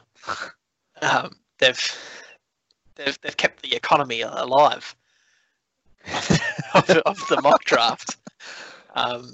Yeah, so oh my I'm god, the just Lillard scrolling contract through is their huge. team. Scrolling through the team, the only player on the team currently that actually plays for them in real life is Royce O'Neal. the survivor. So yeah, an indicated lineup of Lillard, Hayward, O'Neal, Jeremy Grant, who I'm a big fan of, big Grant guy, and Derek Favors. This might be the deepest team. Then yeah, the bench of Marcus Smart, who is indicated as a stretch 6, which I don't know what that means, but sure. He can play anywhere, mate. Jordan Defends Clarkson. 1 through 5. Yeah, Jordan Clarkson, the Hernan Gomez brothers, Hardaway Jr., PJ Tucker, JaVale McGee. I mean, there's a lot going on here, and it's pretty good. Yeah, I think you centered on Lillard. Is he? Do you think he's in a? Do you think Dame's in a better situation? Especially also, sorry, because Hayward's expiring next year as well, so they can run it back. Yeah. Although their cap total is monster. Do you think Dame's in a better situation with this roster or the current Blazers? Oh Jesus, I don't know. Bearing this in is mind, such a hypothetical. Yeah, I know. But obviously, bearing in mind that the Blazers are Western Conference finalists, yet now out of the playoffs. Yeah, they're such a hot and cold, seemingly year by year team. Looking at his support, I'd say his starting lineup here, he doesn't have like as strong a presence that he does with McCollum in this Utah lineup. Or frankly, when Nurkic is healthy. Yeah, but the flip side of that is I think his bench is a bit better here. His overall depth. Yes, yeah, I'd agree with better that. Here than it would be in Portland. I think, speaking of Portland, just looking at their roster, they've got a very clean cap once they get past this season. They're only really paying Brogdon and Nikola Vucevic. And TJ Warren. Yeah, TJ Warren. But yeah, they ended up with Danny Green. Oh, that's where he ended up. And Lou Williams. I think acquiring Duncan Robinson is a bold move, considering everybody's going to be out to pay him in 21-22. Will they though? I think so. I think he's in the Bertans bracket of guys. Yeah. No, you're not a fan? Oh, I'm a fan. I mean, I'm currently wearing my Wolverines hoodie while we're recording this, so always a fan. But I don't think Bertans' money seems a bit ludicrous. I mean, not necessarily. I just meant that sort of in demand. Yeah. Okay. Yeah. Also, it might not necessarily be. Yeah. We should probably touch on Philadelphia, considering their initial win and then subsequent big L in the trade market. Yes. So this is a big team. So they've got Joel Embiid, Capella, John Collins, and Nerlens Noel all in their big bracket. But then even their point guards are big guys. Like, I think Fox, Moutier, and Carter Williams are all at least 6'5". I think having Embiid, Capella, Collins, and Noel is just like, we have the big guys, so then you can't use them against us. Surely, coming to the trade deadline, one of those guys has got to go. I assume the starting lineup will be something like Fox, Richardson, maybe Reddish, and then I guess Collins and Embiid. Yeah. That seems like what I would. But yeah, that's a lot of long-term money as well in bigs. Yes. Like, because, Embiid, Capella, and Noel are all signed through 2023. Plus, you've got the Collins extension. It's a massive gamble on the bigs being relevant again. I sort of question the fit of those four. Or on the same court, of course not. Like John Collins starting next to Embiid. How does that work? Well, they can both shoot threes. That's, I guess, it's not going to be too crowded, I don't think. To me, they sort of do the same thing. Like, in a sense. That might be a stretch. But, yeah. Yeah. There isn't sort of normalized team construction. Although I'm just reading his notes here. I don't know who the 76ers GM is, but he's got some notes in the far right. And there's estimated minutes. And he's listed Clint Capella and mainly Clint Capella as situational. That's a lot of money for a situational player. I like how the Sixers bold stating that they'd only play Embiid 28 minutes. He's going to have to play 38 minutes on this team. Being basically the only guy, obviously Fox, but you're looking to Embiid as your centerpiece here. Well, yeah, their timeline's a bit all out of whack because they've got extensions for Collins and Fox, plus a lot of the long-term money already with Embiid, Capella, Noel, Moutier. I guess I'd continue to question that Collins and Embiid fit. Yeah. Knowing that it's not a traditional / modern combination in a sense. We've got like one guy that stays inside and then one guy that stretches out. To me, they're too similar, but I get could work. Who knows? The Pistons weren't really too active. They just made some trades, like minor ones. I guess they got out of Blake Griffin's deal, which is good.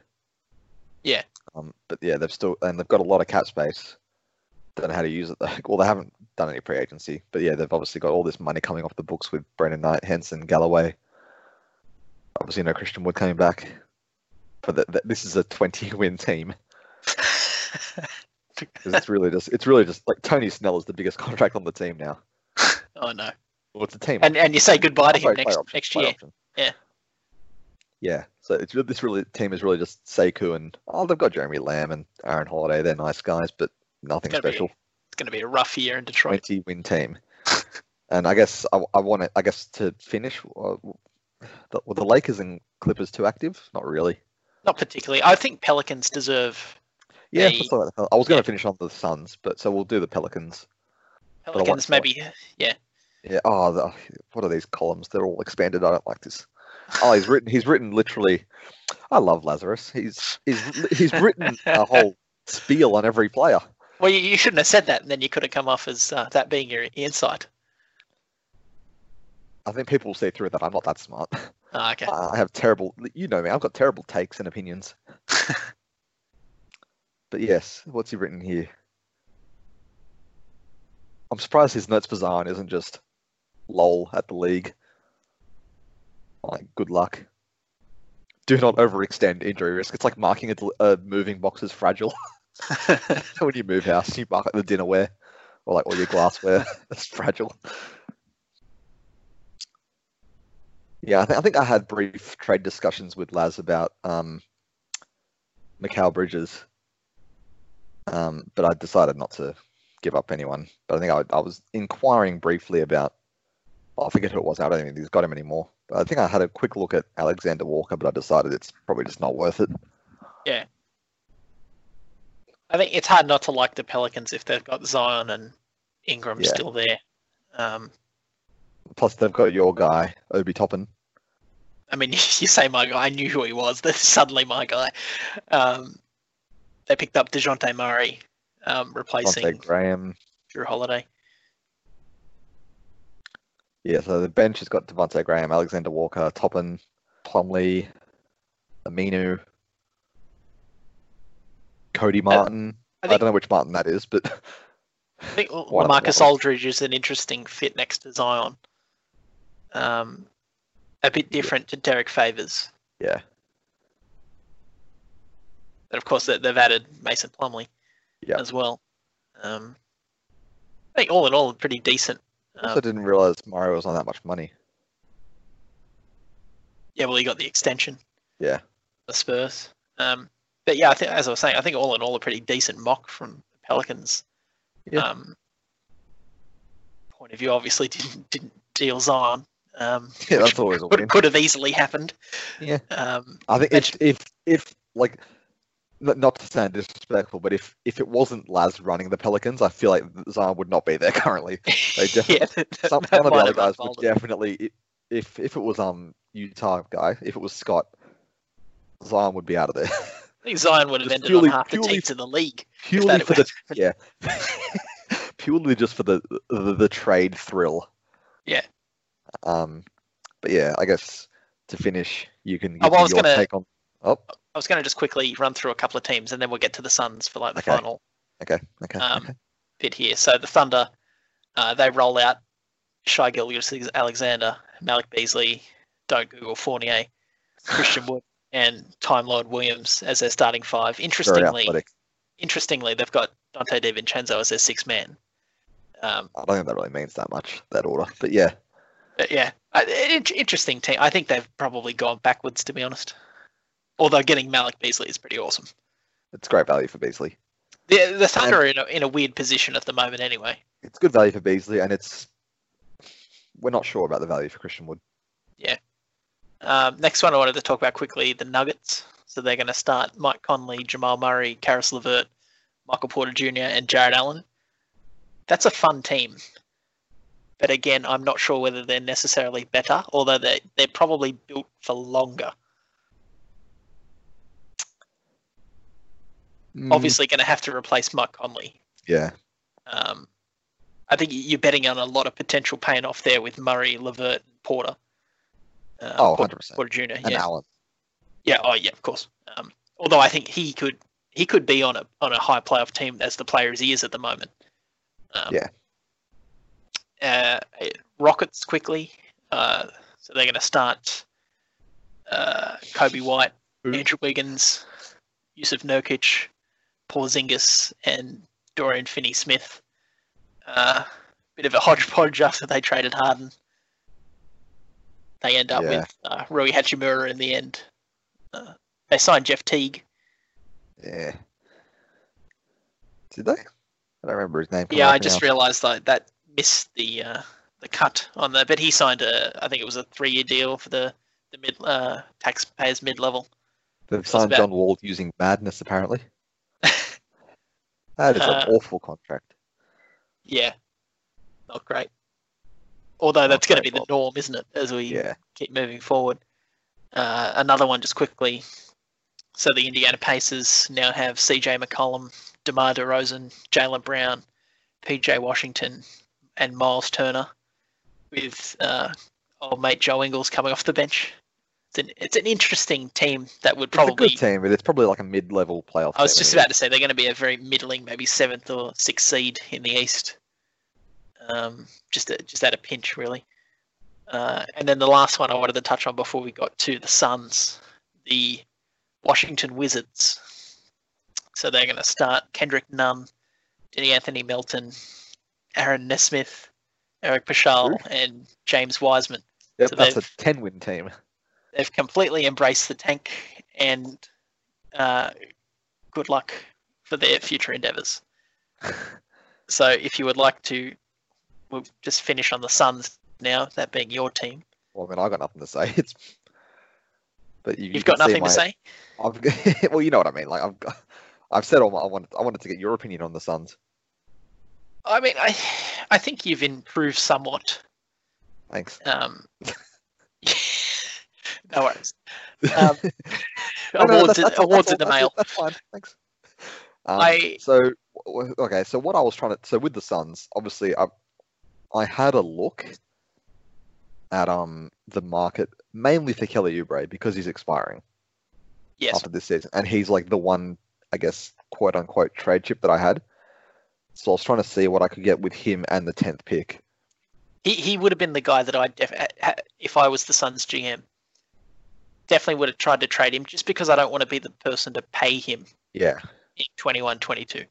Yeah, exactly. So that's what I was looking for, but there wasn't really much out there. I tried to get like Jonathan Isaac as like my ultimate goal. Obviously, didn't happen. Realistically, like you haven't, compared to a lot of these other teams that have done complete knockdowns and rebuilds in 2 weeks. You haven't really done a lot, but what you have done has been like bringing in Bertans is obviously he's going to help as Ayton and Booker come along. I think there's minutes for Connaughton as well. Yeah, I like bringing Carter back. I'm a fan of Carter. And then you've just sort of got the problem with the Suns right now is, and I've realised this a bit late, but I can always... Well, I know you keep saying the exercise is over, but I will keep emailing you. The problem now with the Suns is they've just got a lot of guards on the bench.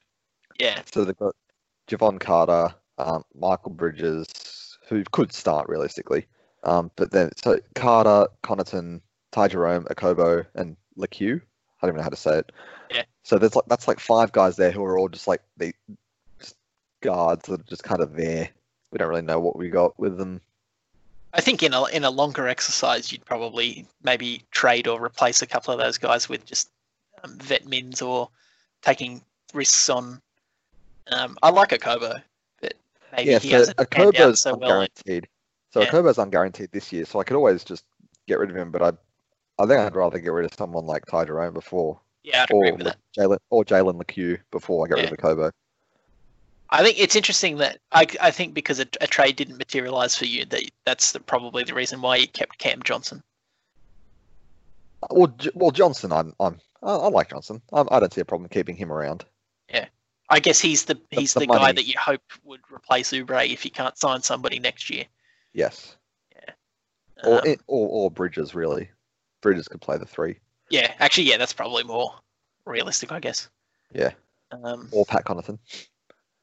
Just a maybe. I like Pat, but I don't. Yeah. Well, we already covered Pat. I don't think you. It's fine. Jeez. I don't think you necessarily lose a lot by not re-signing Saric or Baines. The thing I'd lose with Baines is the screens. Oh, I didn't necessarily mean that you're not losing decent players. More that moving forward, like I don't think Baines is going to be a long-term picture for the Suns. Well, no, he's already 33, 34, so... Yeah, exactly. So, like, which I don't think people realise. He's quite old. Yeah, his move to the Mavs makes sense, right? Going to sort of a team that's looking to compete. Yeah. And obviously, I thought there'd be more market for Saric, which just never happened. Yeah, Saric is an odd one. I think he'll hang on in the NBA for a bit, but certainly since leaving the Sixers, you don't necessarily hear about him as much anymore. No. I actually forgot he was on the Suns until I saw he was on my sheet, and I was like, oh, there you go. And then you forgot about him, so that's why he wasn't re-signed. No, I made the conscious decision to... I mean, if it's between, like, Saric or Bertans, I mean, come on. But yeah, I think that does us. Yeah. If you've made it through this mammoth 3-hour discussion / recap about something that didn't really happen, something completely fantastical. Yeah, absolute fantasy land. Yeah. So that's our 3-hour recap of the 5th annual Ron Marshall Memorial Mock Draft, hosted over on Detroit Bad Boys on SB Nation. It's still technically going, so if you want, you can go have a look. But I mean, it's really just an absolute sea of muck now. Yeah, over 6,200 comments of stuff. Yeah, from about 5 people. Yeah, just all Utah trade offers. Yeah. But yeah, I mean that's really all we've got to say for it. I mean, again, glad it's over. Yeah, I think this is we'll see the results of the 2K sim whenever they get released. Oh yeah, if they get released. If they get released, release the tapes. The problem with the mock draft is it gets so convoluted that like we did a 3-hour tried to do a comprehensive recap of everything, and I feel like we still left out at least like 75% of what happened. Well, I mean, we're never going to go through every discussion and everything that fell through. I mean, I have a life to live. Oh, of course. I just feel like we captured the general vibe of it, didn't we? The things that the audience are hanging on to listen for. Yeah, this is definitely an ASMR falling asleep podcast episode. Yes. This one. Just make sure we get the listen. That's all. Yeah, I'll just have it on repeat. But yeah, thank you for listening. As always, you can follow me on Twitter at QuagSport. You can follow the collective at Ball Outsiders. You can follow Tim at... So it's Tim R. Ray with a W. You can catch us on SoundCloud, Spotify, Stitcher, Apple. I think that's it for now. Yeah, it sounds about right. Yeah. Wherever you get your podcast, unless you download it off I don't know, There was a joke there. I didn't find it. Yeah. But thank you. Rest assured, you'll be able to find us. Yeah. Thank you for listening. Until next time. Farewell.